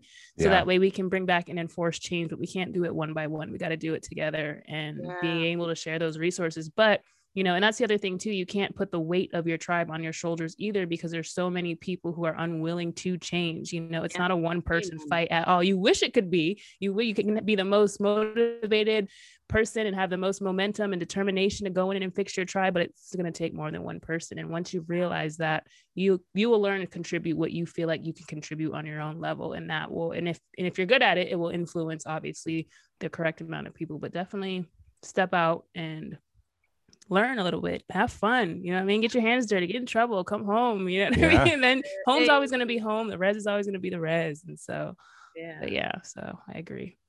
I believe that.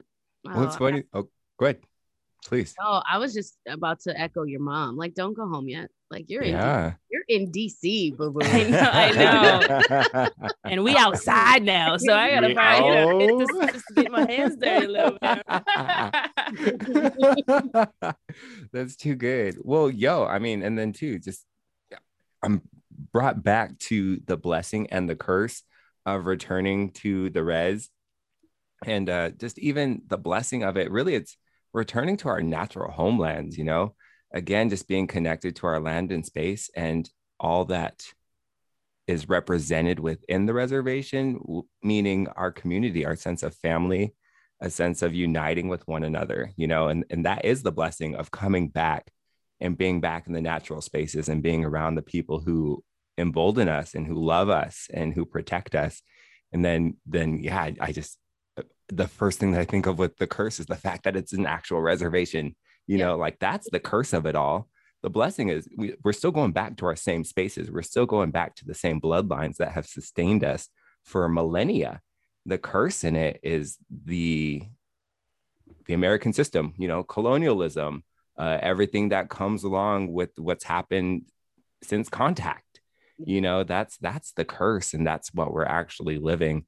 And so, it's crazy that you mentioned that, because it's very much for me. I was in Lapwai in a very, very vulnerable time in my life.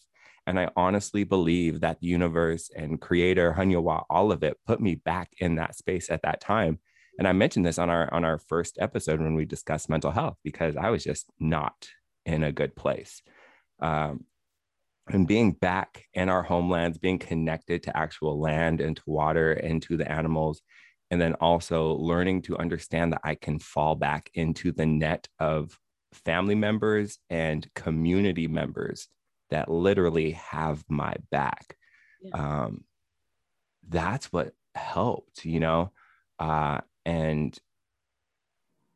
it helped awaken so much more in me. And I guess really just understanding how we're all so important in the grand network of it all, and, it's a learning lesson in accepting help from others and being around and learning always. And so, it's like, it's an absolute blessing to have that. And I knew every single day that I was so lucky, because not everybody has family to fall back into. Not everybody has community to fall back into. Not everybody has a quote unquote guaranteed space in land, a physical space that they can return to reconnect and to find these things. And the fact that we do, despite all the nasty and rancid history and just everyday BS that we go through, it is the blessing of being Nimipu, being the people, That's power. There's a lot of power in that. Like everything that you're saying about being able to rejuvenate and restore ourselves on the land is really powerful. Some of my favorite stories, right? Like even the coyote story I tell in my TED Talk. I mean, Coyote made us of the earth, right? Of the blood, of the water, of the river. Like we are of the land. So like our bodies are of those things. Like wherever Yeah. I am also on my land. And so I've always loved that premise that I can be away from home and still carry my land and my sovereignty with me. And but it's true. Like when we go home, we're held so strongly, like and emotionally and physically, that we don't ever have to do anything. And it's I don't know, it's very humbling to know that I'm loved and cared for to that way by a whole Yes. community, by a whole community of people. And to see, even on Saturday, right? Like to have just aunties come give auntie a hug. Come give me an aunt. Your mom said you were coming. Come give me like just everybody asking for hugs and love. And to know that some of these people I haven't seen in at least a year, 2 years now because of COVID, and there still be and exists big love between us. It's just so powerful. I love it. Yeah. Yes. Well, thinking of that with land and the blessing of the curse, we are of the land. It's in our Tetwat, it's in our stories, our creation stories, us being of the land, and then thinking of the other side about the curse, the curse being the reservation, the curse being colonization. And I know for you, your major things are decolonization and land back. And we kind of started talking about decolonization in one of our other episodes, I think just our last one, just mentioning a little bit. We've never even really jumped into land back. And I just wonder what those two terms, phrases, and all that is encompassed within those characters of letters coming together, decolonization and land back. Like, what does that mean for you? Yeah, well, decolonization at its base, the very core of decolonization is land back, right? To decolonize the United States in social, political, and economic ideology is to give land back to Indigenous people, restore Indigenous people to the stewards of the land. We have tens of thousands of knowledge couched in this earth and in these waters and in this air and in the plants and in the animals. And so for us, we know inherently and intrinsically how to take care of it in a way that our non-native neighbors haven't. Otherwise, they wouldn't rape the land in the way they do. They would not extract resources to extinction in the way that they do. And what we're trying to do when we say land back is restore Indigenous folks as stewards of the land and ensure consent for any decisions made about that land in perpetuity moving forward, right? Are we digging? Does the tribe consent? No, they don't. Then you're not digging, right? What are we doing around these dams? Does the tribe consent? They don't. Tear down the dams, right? Like that's what it means, like restoring the land so that she can repair herself, restore the rivers so that they can repair themselves. I feel like nature is always going to be able to restore and take care of herself as long as we interrupt the settler, colonial, capitalist, patriarchal systems that are now doing really painful damage to her now. And the longer we allow this to continue, the more violence we see in our own communities, the more addiction issues we'll see, the more scarcity we'll see in our communities. Like we have so much to interrupt, but the very premise of interrupting these harmful systems is to give land back to Indigenous folks. This part where probably white listeners are like, well, what happens to all the white people? Well, now you start paying rent to Indigenous people like you should have been doing, right? This is like that now you own a home, or you think you're going to pay a mortgage, or you're going to pay that money to the tribe. Oh, you own farmland, you're going to lease it now. And then we decide what you grow, right? Like monocropping is also very bad for the environment. Like there's a whole, like I could really go into a vast discussion about what interrupting the systems of capitalism, patriarchy, and white supremacy look like by way of decolonization. But the very baseline of it is to restore the land to Indigenous people across Turtle Island, North and South America. I mean, because this is also a worldwide issue for Indigenous folks everywhere. Like we are all displaced. We have all been forcefully removed, violently removed from our homelands. If we restore that, we watch the planet rejuvenate herself. We interrupt violence. We interrupt marginalization. We interrupt oppression, and then can rebuild our communities from there. That's my big vision for that. You actually just asked me, like, what is your big vision for the world? That's it. That is Bingo. it. That Yes. was literally my last question. Thanks for ruining it, Ty. Just kidding. My bad. Black liberation, It indigenous was sovereignty. like, Let's literally, go. my question was, what imprint do you hope to leave on the world? Well, I got that one early, but Got it early. Yeah. but I do have another question. I mean, I Get have in there. Get in a few, there. but I'm really not trying to take all your time. But one of the ones I definitely want to ask is, what advice do you have for the youth who have a message for the betterment of their community but don't know how to voice it? Oh my goodness.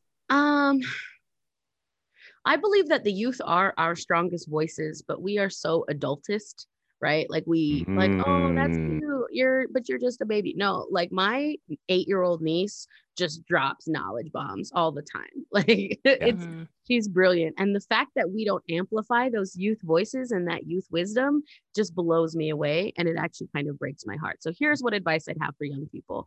Say what you have to say and say it all the time and say it loudly. If your expression isn't oral storytelling and your expression is art, create art as much as you can, as often as you can. If your expression is music, create music as often as you can, as loud as you can.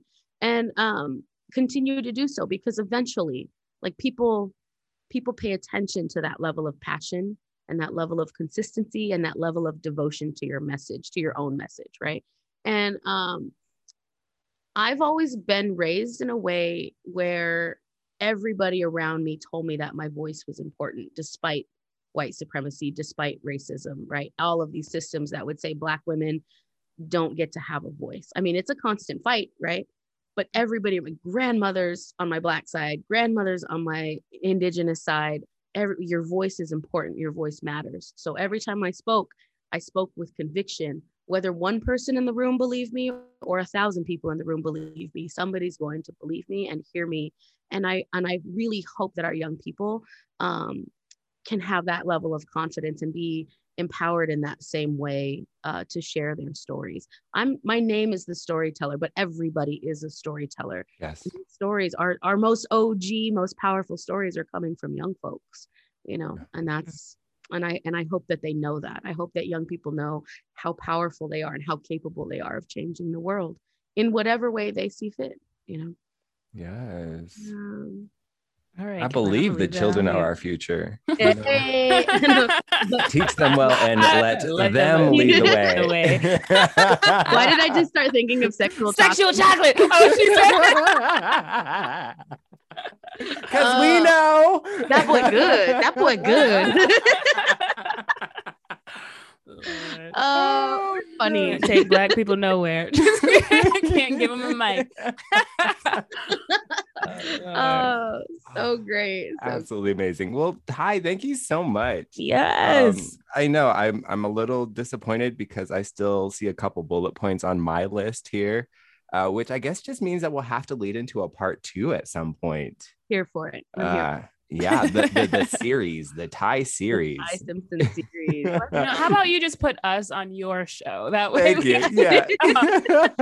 Remember that one time? Well, let's start here. Yeah, exactly. Just asking you questions all day.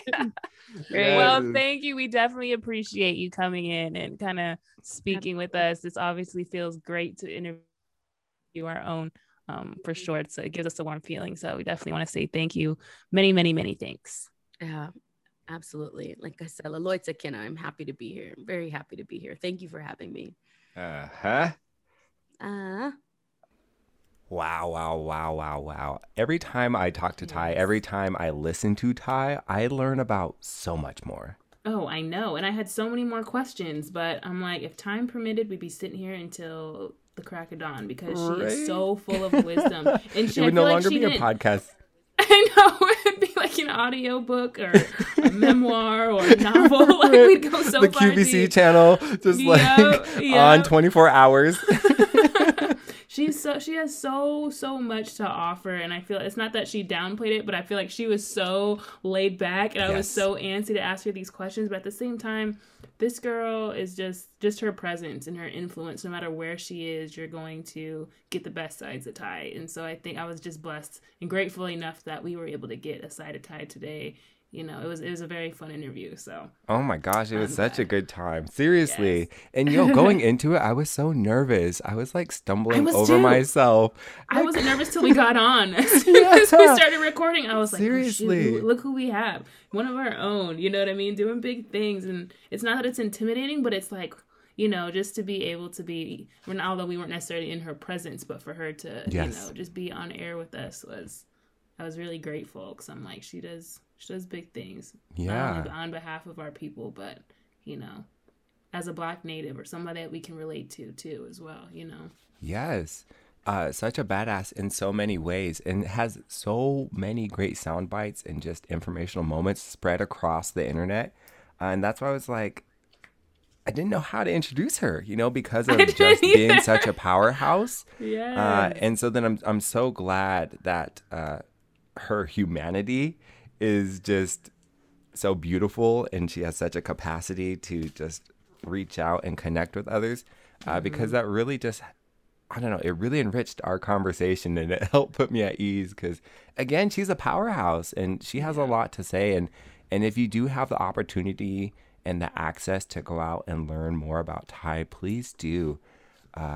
Even a Facebook Live will teach you some things, because Yeah. I've heard her go in on Facebook even, and I'm like, Yeah, her "Who, posts, girl, too. this master Yeah, class?" exactly. And her TED Talk, I believe, is on YouTube. Yeah, If you it's can not, find it it's on YouTube. the TED app. So, and Yes. that's free. So, Yes, Indigenous it storytelling as a political lens, with Ty Simpson. So yeah, definitely. and she gave me a. I got 2 in 1 episode. Come on, look at Like, you. Yes, yes. Racking That them might have been my up. signature. Yo. I love it. We just know. That's for Michaela. That's her sound. They're all, People what's that just sound? know. Oh, it's just Right. Michaela in the background. She does that sometimes. So speaking of places international and places that you may even want to pack up and go to with your suitcase of beads and live in, I know you mentioned New Zealand. Is there do you have any other like top 3 destinations of places like, oh, I could definitely do it up over here? I don't know about live, because I've never been someplace to be like, okay, I want to live okay. there. But I know I want to like New Zealand's on my list, Italy's on my list, because your girl loves pasta. I can eat pasta every single day. Pasta and wine is my life. So that's on my list, but it's just literally for the food. Although the culture, I'm sure, is amazing too. Because we got a very strong culture. All right. What? What was I'm that so for? sorry. I didn't mean to No, laugh now I in your face need like to that. know. I'm sure the culture is great too, right? The food will get you though. Look. Yo, my decisions are all revolved around food. This whole international trip was decided over pasta and wine, Shadi. Like, All right, New Zealand was definitely for the culture. no, I love. But Sorry, Italy, yeah, I mean, they got culture. Of course, they're like, all right, we gotta we got it. take 2. Well, that too, but food first when it Yes, comes to Italy, yes. and then Jamaica's still on my list, but that's a lot Ooh, more doable. yes. So I honestly might hit there before the end of the year. Fingers Come crossed. on. But New Zealand's definitely on my list. Like, I really love. Did you ever see that movie Whale Rider? Yes. I love Yeah, with the those young men who girl, are right? Like, like that's so Oh like my I want to gosh. like go watch one of those. Oh, performances. hakas? Yeah. Oh gosh. Yeah. Yeah. I love a good haka. I love watching those. But like on social media, obviously, because I'm not there. But Right. I want to be there. But yeah. So the New Zealand, Italy, Jamaica. I want to go to Puerto Rico because your girl loves plantains. Yeah. And Brazil. I want to go everywhere. Brazil. Yes. My sister like, let's go to Switzerland. I'm like, all right, Nice. what kind of You food got a they list. got? Like, I don't know anything about Switzerland. Like, Number 1 food. Got to make sure. The chocolate. I they think got that's the schnitzel thing, out right? there? Swiss chocolate. I don't know. I have no idea. Look, apparently There's we not need to enough hit the brown Google. people over there. Yeah. I'm sure they got their sections just like any other place, but your girl Oh had my eat. gosh, right? Oh, I would love to see the hood in Switzerland. Yeah, I don't know. And I hate to say it like you that. say Yeah, that you and know I'm what not scared. I mean, there's a hood everywhere. Everywhere. So even don't gonna get it say twisted. that. I won't. Exactly. I just Oh my picture like gosh. the blonde hair, blue eyes with the two like braids going out the side of their Yeah. ears. Like, yeah. All right, we're about to. Somebody's Yep, gonna come no, on no, from Switzerland. yep, I like, know, you're talking exactly, we're trash about- about my people. Yeah, but I was just thinking about what about Crybaby. you? Where could you live? Because you've done some traveling. I've so. done a cute little number. Yes. I've been in a few spots in Asia as well as spending some time in Brazil. And so definitely going back to Brazil is a number one. That one's way up there. I heard Brazil's nice. I have Brazil. a friend, and she's from Brazil, and she goes to and from. And I'm like, girl, let me know when you're going because I'm trying to come. She said Where the does she beaches are live? Really nice. I forget. She Okay. told me, but I forgot. No worries, She no lives worries. she works in DC, so she works for the government, but she goes home from time to time, and she's like, "You gotta come out here. Like the beaches Yes. are nice." And I'm Yes. like, "You don't gotta say nothing but a word." Trust. I learned an entire language simply to go to Brazil.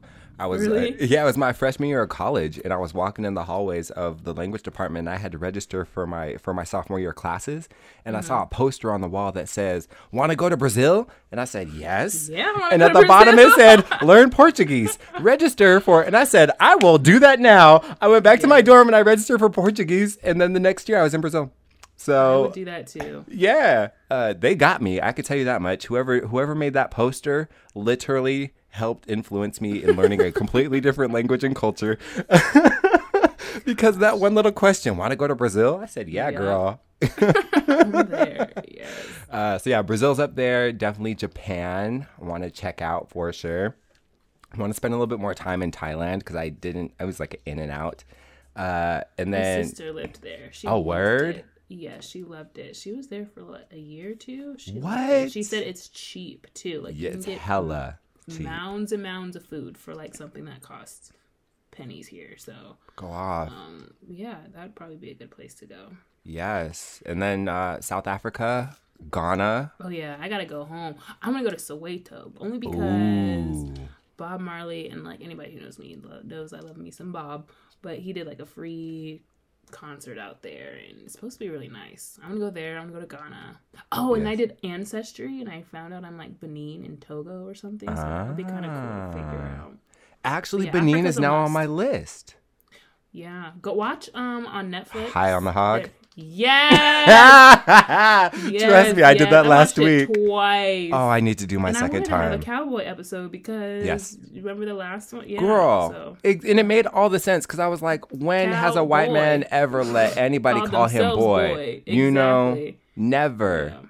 Never. You got all these so-called cowboys out here who think, it's like a white pride thing, I feel like. And Yeah, it's like, yeah. no. Unfortunately, it derived from black people.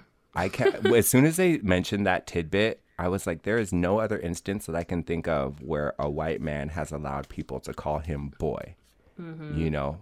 Not And in, it literally is just like a phrase. Like, Yeah. go check on that cowboy. Hey, boy, where's that cowboy? Like, then it Yeah. stems into cowboy. So, yeah. And yeah, how they had a boy for every task, you know? Yeah, This was the exactly. boy for that, the boy for the other. the You know. houseboy, the cowboy, Yeah. the field boy. Okay, so yes, that's why, Benin is now on, because that pilgrimage that he hits in that show, which I wasn't even expecting. You know, I was looking Me forward either. to everything that it already had in the trailer. And then once you dug into, there go my chills. Boom, you're going to see them. Boom, we Yeah. didn't have no chills until now. It took the whole show to get some chills. You know, those things. Because, yeah, I didn't expect all that stuff. And, like, to see the pilgrimage and, like, Yep. the journey back and to learn. I was like, this is something, it's calling me, you know, and Yeah. to see it, to witness him going through it was so beautiful. And I was, just like shedding all the tears. Yeah, he did a great job. An Because I watch a amazing lot of job. food shows. Like, that's like something I always do is watch like food and travel shows. And so I'm thinking it's Yeah. just like kind of more of a, you Yes. travel, try the food. But like this was a whole history lesson whole of the thing. food. And I'm like, we need to do this for natives. Yeah. Not to throw that idea out there because I definitely want to do that. That's on my Yes. that is like I don't have a dream job, but that is my dream job is just travel, eat, and critique. Like I would do that for the rest I would drop everything else just to do that. Like, Oh, easy and I'm days. Like, you know how dope it would be to do like a native one into where you travel to each one. But the only shaky part is it's like, okay, I don't know these skins. Like, who knows what they're gonna put in my food? Like, put some spirits in there, medicine man come through, cough on it. Like, I don't know. Really? Like, Right. that's the hard part. It's like Still kinda, indigenous food. Yeah, indigenous food. You gotta be, Yeah. Yep. But no. I mean, but yes. I love no, That'd be the hard but part. also yes. Yes. Two things can be true at the exact same time. You don't see nobody traveling over to Indian country to try their food because I know if I was a medicine man, I'd we have to cut this out. Oh my gosh, I live. Oh, speaking of things to not get cut out, actually an addendum. Do not get cut out. I said cut that out. Anyway, go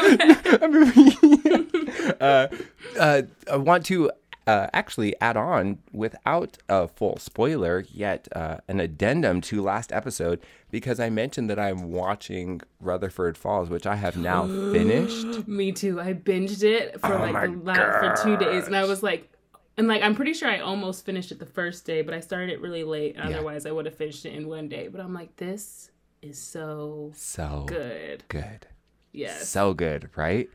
Yes. And I said something last week about not seeing me and or a Black native in anything. You know how that was our conversation. That was our whole conversation. Trying to take it on for myself. I said this. We talked about this thing, right? However, I did specifically mention Rutherford Falls, and without spoiling anything, there was a moment where I said yes. And where? In the show, you saw one? the sighting. Yes, I saw one, girl. I know. But that's how I am. All right, we have to tell you a story. And I love one as if we aren't of the thing that we're looking for. Well, this is how. Okay, I'm telling you a story. I live. So Please. I was in Lewiston with my cousin. And he's Black, so we were in Lewiston, and obviously it's a very rare sighting to see Black people in Lewiston. Yes, oh yeah. And so usually when I go, I'm like, dang, like just the other day I said, dang, that's the third one I've seen today. And so one day we were coming out of the store. I don't think we might have saw two Black. I don't know. We saw a few. And we're like, what is going on today? Like, there's a lot of Black people out. And then we're coming out the store, and this guy also in this car he was going a normal pace, and then all of a sudden he just slams on the brakes, and he just rolls down his window, and here's this big old African man, and he just like with a huge smile on his face. Pops a big smile out. He goes, "Hi," and we're like, "Hey, like what?" Like we're kind of nervous. We're like, "What's this guy doing?" Maybe he thinks he knows us. Hi, what's your name? Where are you from? And I'm like, we're from here. He's like, oh, well, it's very nice to meet you. And like, he just was talking. And it's like, dag. I'm like, but we felt good walking away. But we know this would never go down in the city. Like, anywhere else. But like, I was just like, but that's why I say one, because it's like, we are a very rare sighting. And then let alone an Afro-Indigenous person where you never see any of us anywhere. So that's where the one comes from. But yeah. So to answer your question, yes, I saw one. What episode was this? I need to go back and support our brothers and sisters. Right. It's later in the season. I want to say episode 8. I could be mistaken. However, there is a moment where there's a group of people gathered, and I see my melanated native with their long natural hair and big beaded earrings. They're in the group. And I literally, vocally, audibly said yes when I saw it, because it was history in the making. That was the first time that I'd ever seen that on screen. Wow. And yes, it was one in one scene in one little bit. Yeah, I'm like, okay, at least that's, one step in a journey of 1,000 miles or whatever they say. So, shout out to our step. Job. Yeah, they're doing a good job at Rutherford. Was it Rutherford? Oh my gosh, the show itself. Yes. Yeah, they did a great job in representation. It sounds like they want to do a lot more. Yeah, which brings me genius. to a shout out, because we haven't done a shout out in a long time. Ooh, but I want to shout out to Daniel Spalding on The Conversation with Daniel. Go check him out. It's at The Conversation with Daniel. Yes. He interviews the main girl. Is it Gina?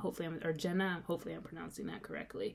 But she did an interview with him on our Nimi Poo KIYE, and she breaks down the show a little bit and goes into detail. So everybody definitely go check that out. But Yes. wait, actually, so wait, pause me there because I don't know if he released it yet. Let me see. I believe it's online. I've seen it. Okay. Well, still cut me out because I have this little bit out because I'm like, shoot, am I even supposed to say anything? But yeah, so it sounds like they're on the path of still, wanting to represent just Native culture. I really loved what they did with the beadwork. It was in every shot, and it was so normalized, beautiful. And it felt good. Like first episode, I'm like, okay, whatever. But they did it every single episode, and it was crazy. It just felt so heartwarming. And maybe it's just because I'm a beadworker, but to see beadwork in every single shot, in every single episode, it was so normalized, and it was such a good feeling because you don't see that all the time. Nope. So, and especially on a screen, a national screen. So that was really good. Yeah. Seriously, it was an intentional part of it all, and Jana herself is a beadwork artist. Yeah. So and she's Lakota.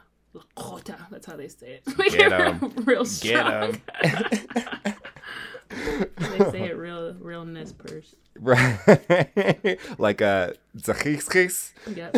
Lakota. Yes. Well, dope. Yeah, I'm glad that you got to check it out because it is genius, and I just wanted to add that in there. Because again, this is an evolving process, and it was awesome to see that. You know what I'm watching? Sorry, not to cut you off. No, you got it. All the time. You're just Michaela, stop your trip. I'm not done talking. Just saying.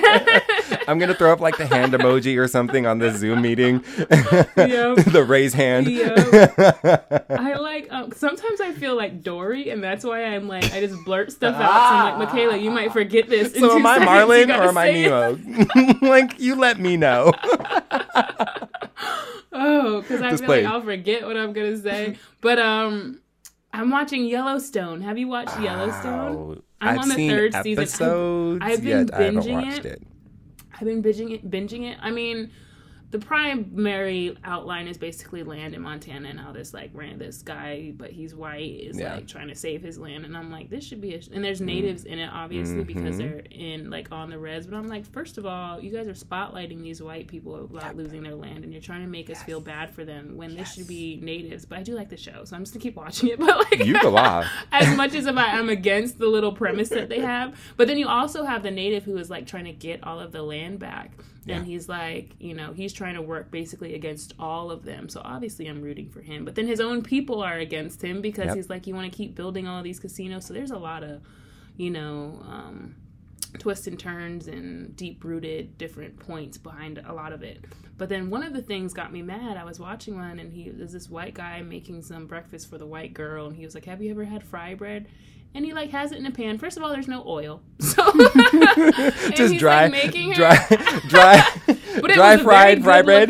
They had a native making pan fried, a very good looking piece of fry bread, and it just plopped in a black cast iron pan with some bacon and eggs on top of it. I'm like, all right, now we got to reclaim fry bread. Is that really what's going on? You guys are trying to steal our fry bread, and make it seem like you cooked it. He's like, have you ever tried any? I'm going to make you some breakfast. And I'm like, first of all. Thank you. So I'm like, we got to fight for everything. But it is a good show. I think you guys should definitely check it out because obviously there are natives in the show. Yeah, well, y'all get it. Yellowstone. It's like a HBO or Showtime or something like that. It's on Peacock. Oh, is it? I'm sure. Yeah, it's on Peacock, but it's obviously not by Peacock. But yeah, a lot of my family watches it. That's why I've seen episodes of it. I again refuse because I'll watch it. You know me. I'm like, so it's centering these people. I know my people are the extremities, and then I have to sympathize with this white rancher and his family losing their land and it being challenged. That's the part that sucks. I mean, it is good, but at the same time, I'm just like, this is all wrong. You know what I mean? This is all wrong. You're trying to make us feel bad. And the thing about it, too, is, there is a Native woman in the show. And she's like, so you guys are taking, my family always had a fight for this. Oh, and that was the thing, too. They put this in there. And it was our family, my ancestors was on the same exact land talking about, the rancher who owned all this land. Because it's, her father-in-law. And she's like, my family, this was our land 150 years ago.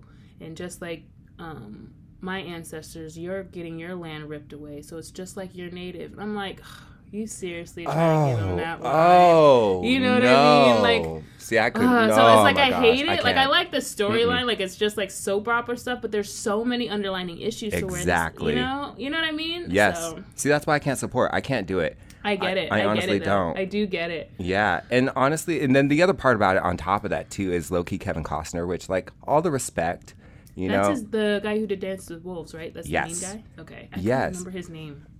So yeah, major movie of the 90s, Dances with Wolves, which if you've never seen, you know, you can again Google the premise and see. Everybody has seen Dances you know, with Wolves. yeah, it's a major staple for a lot of people. It's what a lot of people identify with, Native people, and you know.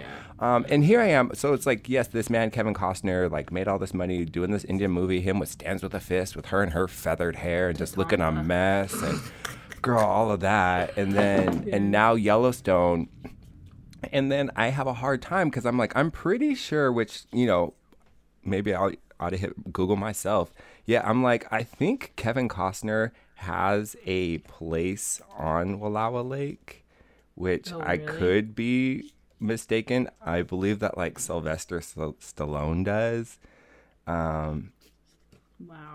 And it's crazy because in my mind, I'm like, I don't want you to have land. I don't care who you are. Like, get off my land. Yeah. Well, Kevin Costner. Yeah, so Kevin Costner owns. Well, my bad. So I'm reading it right here. Yeah. So Kevin Costner owns a part on the east side of the lake. You know. So here I am. I'm like, you're this white man who's profited off of Dances with Wolves, whereas the white savior complex. You know, you went out. You were this drunk who wanted to kill himself because you didn't like your life, and then you go out, and then the native people save you despite your fear of them. And you learn so much, and now you become this great person, and now you want to work against them, and now the white people are working against you.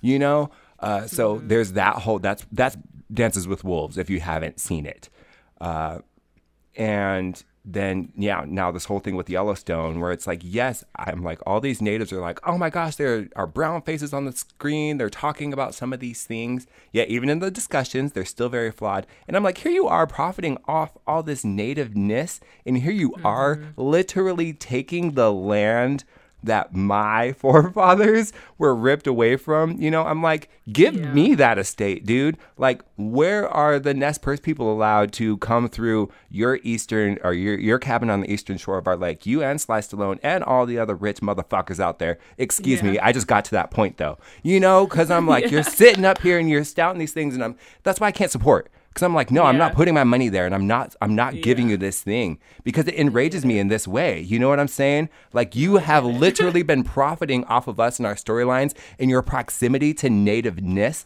for so long. Yet at the exact same time, you still keep us to the side, and you're a rich ass man who can make a difference, and you are literally making a difference for yourself and your family by owning the land that was taken from us, and you are claiming it for yourself as a private estate. Girl.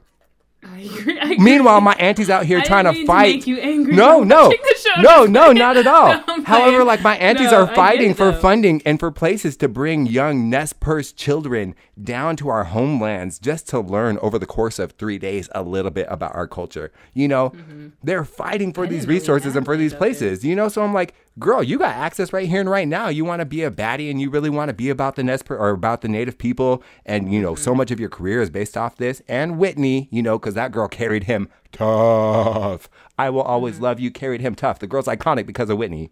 I don't want to say because of Whitney. Yeah. However, just, you know, again, just that proximity building into his authority as an actor and as a person, you know, so his authority within the native community, it's like, oh yeah, girl, that's Kevin Costner. Remember, that's Lou Ten. Like, we know him from way back in the 90s. No, I don't know. There's my second set of chills. And excuse me for like getting hype there for a second. Yeah, I don't know. That's another reason why I'm just like, I can't. Yeah, I can't. I didn't know that. I'm like, once you give us our land, like, give me a key to your estate and let me come and bring my family down there on the lake whenever I want. And then maybe I'll watch an episode or two on my own. Yeah. Beyond that, miss me. Yeah. I mean, it's like the same thing we were talking about the last episode about okay, yeah, you can put us in your work or put us in your ads or put us in your movie or whatever, but what are you really doing for us, you know? And then now to find out that he has land in Wallowa, you know, who really knows what he has done for Native people with how much he's worked with them. Again, I'm nobody.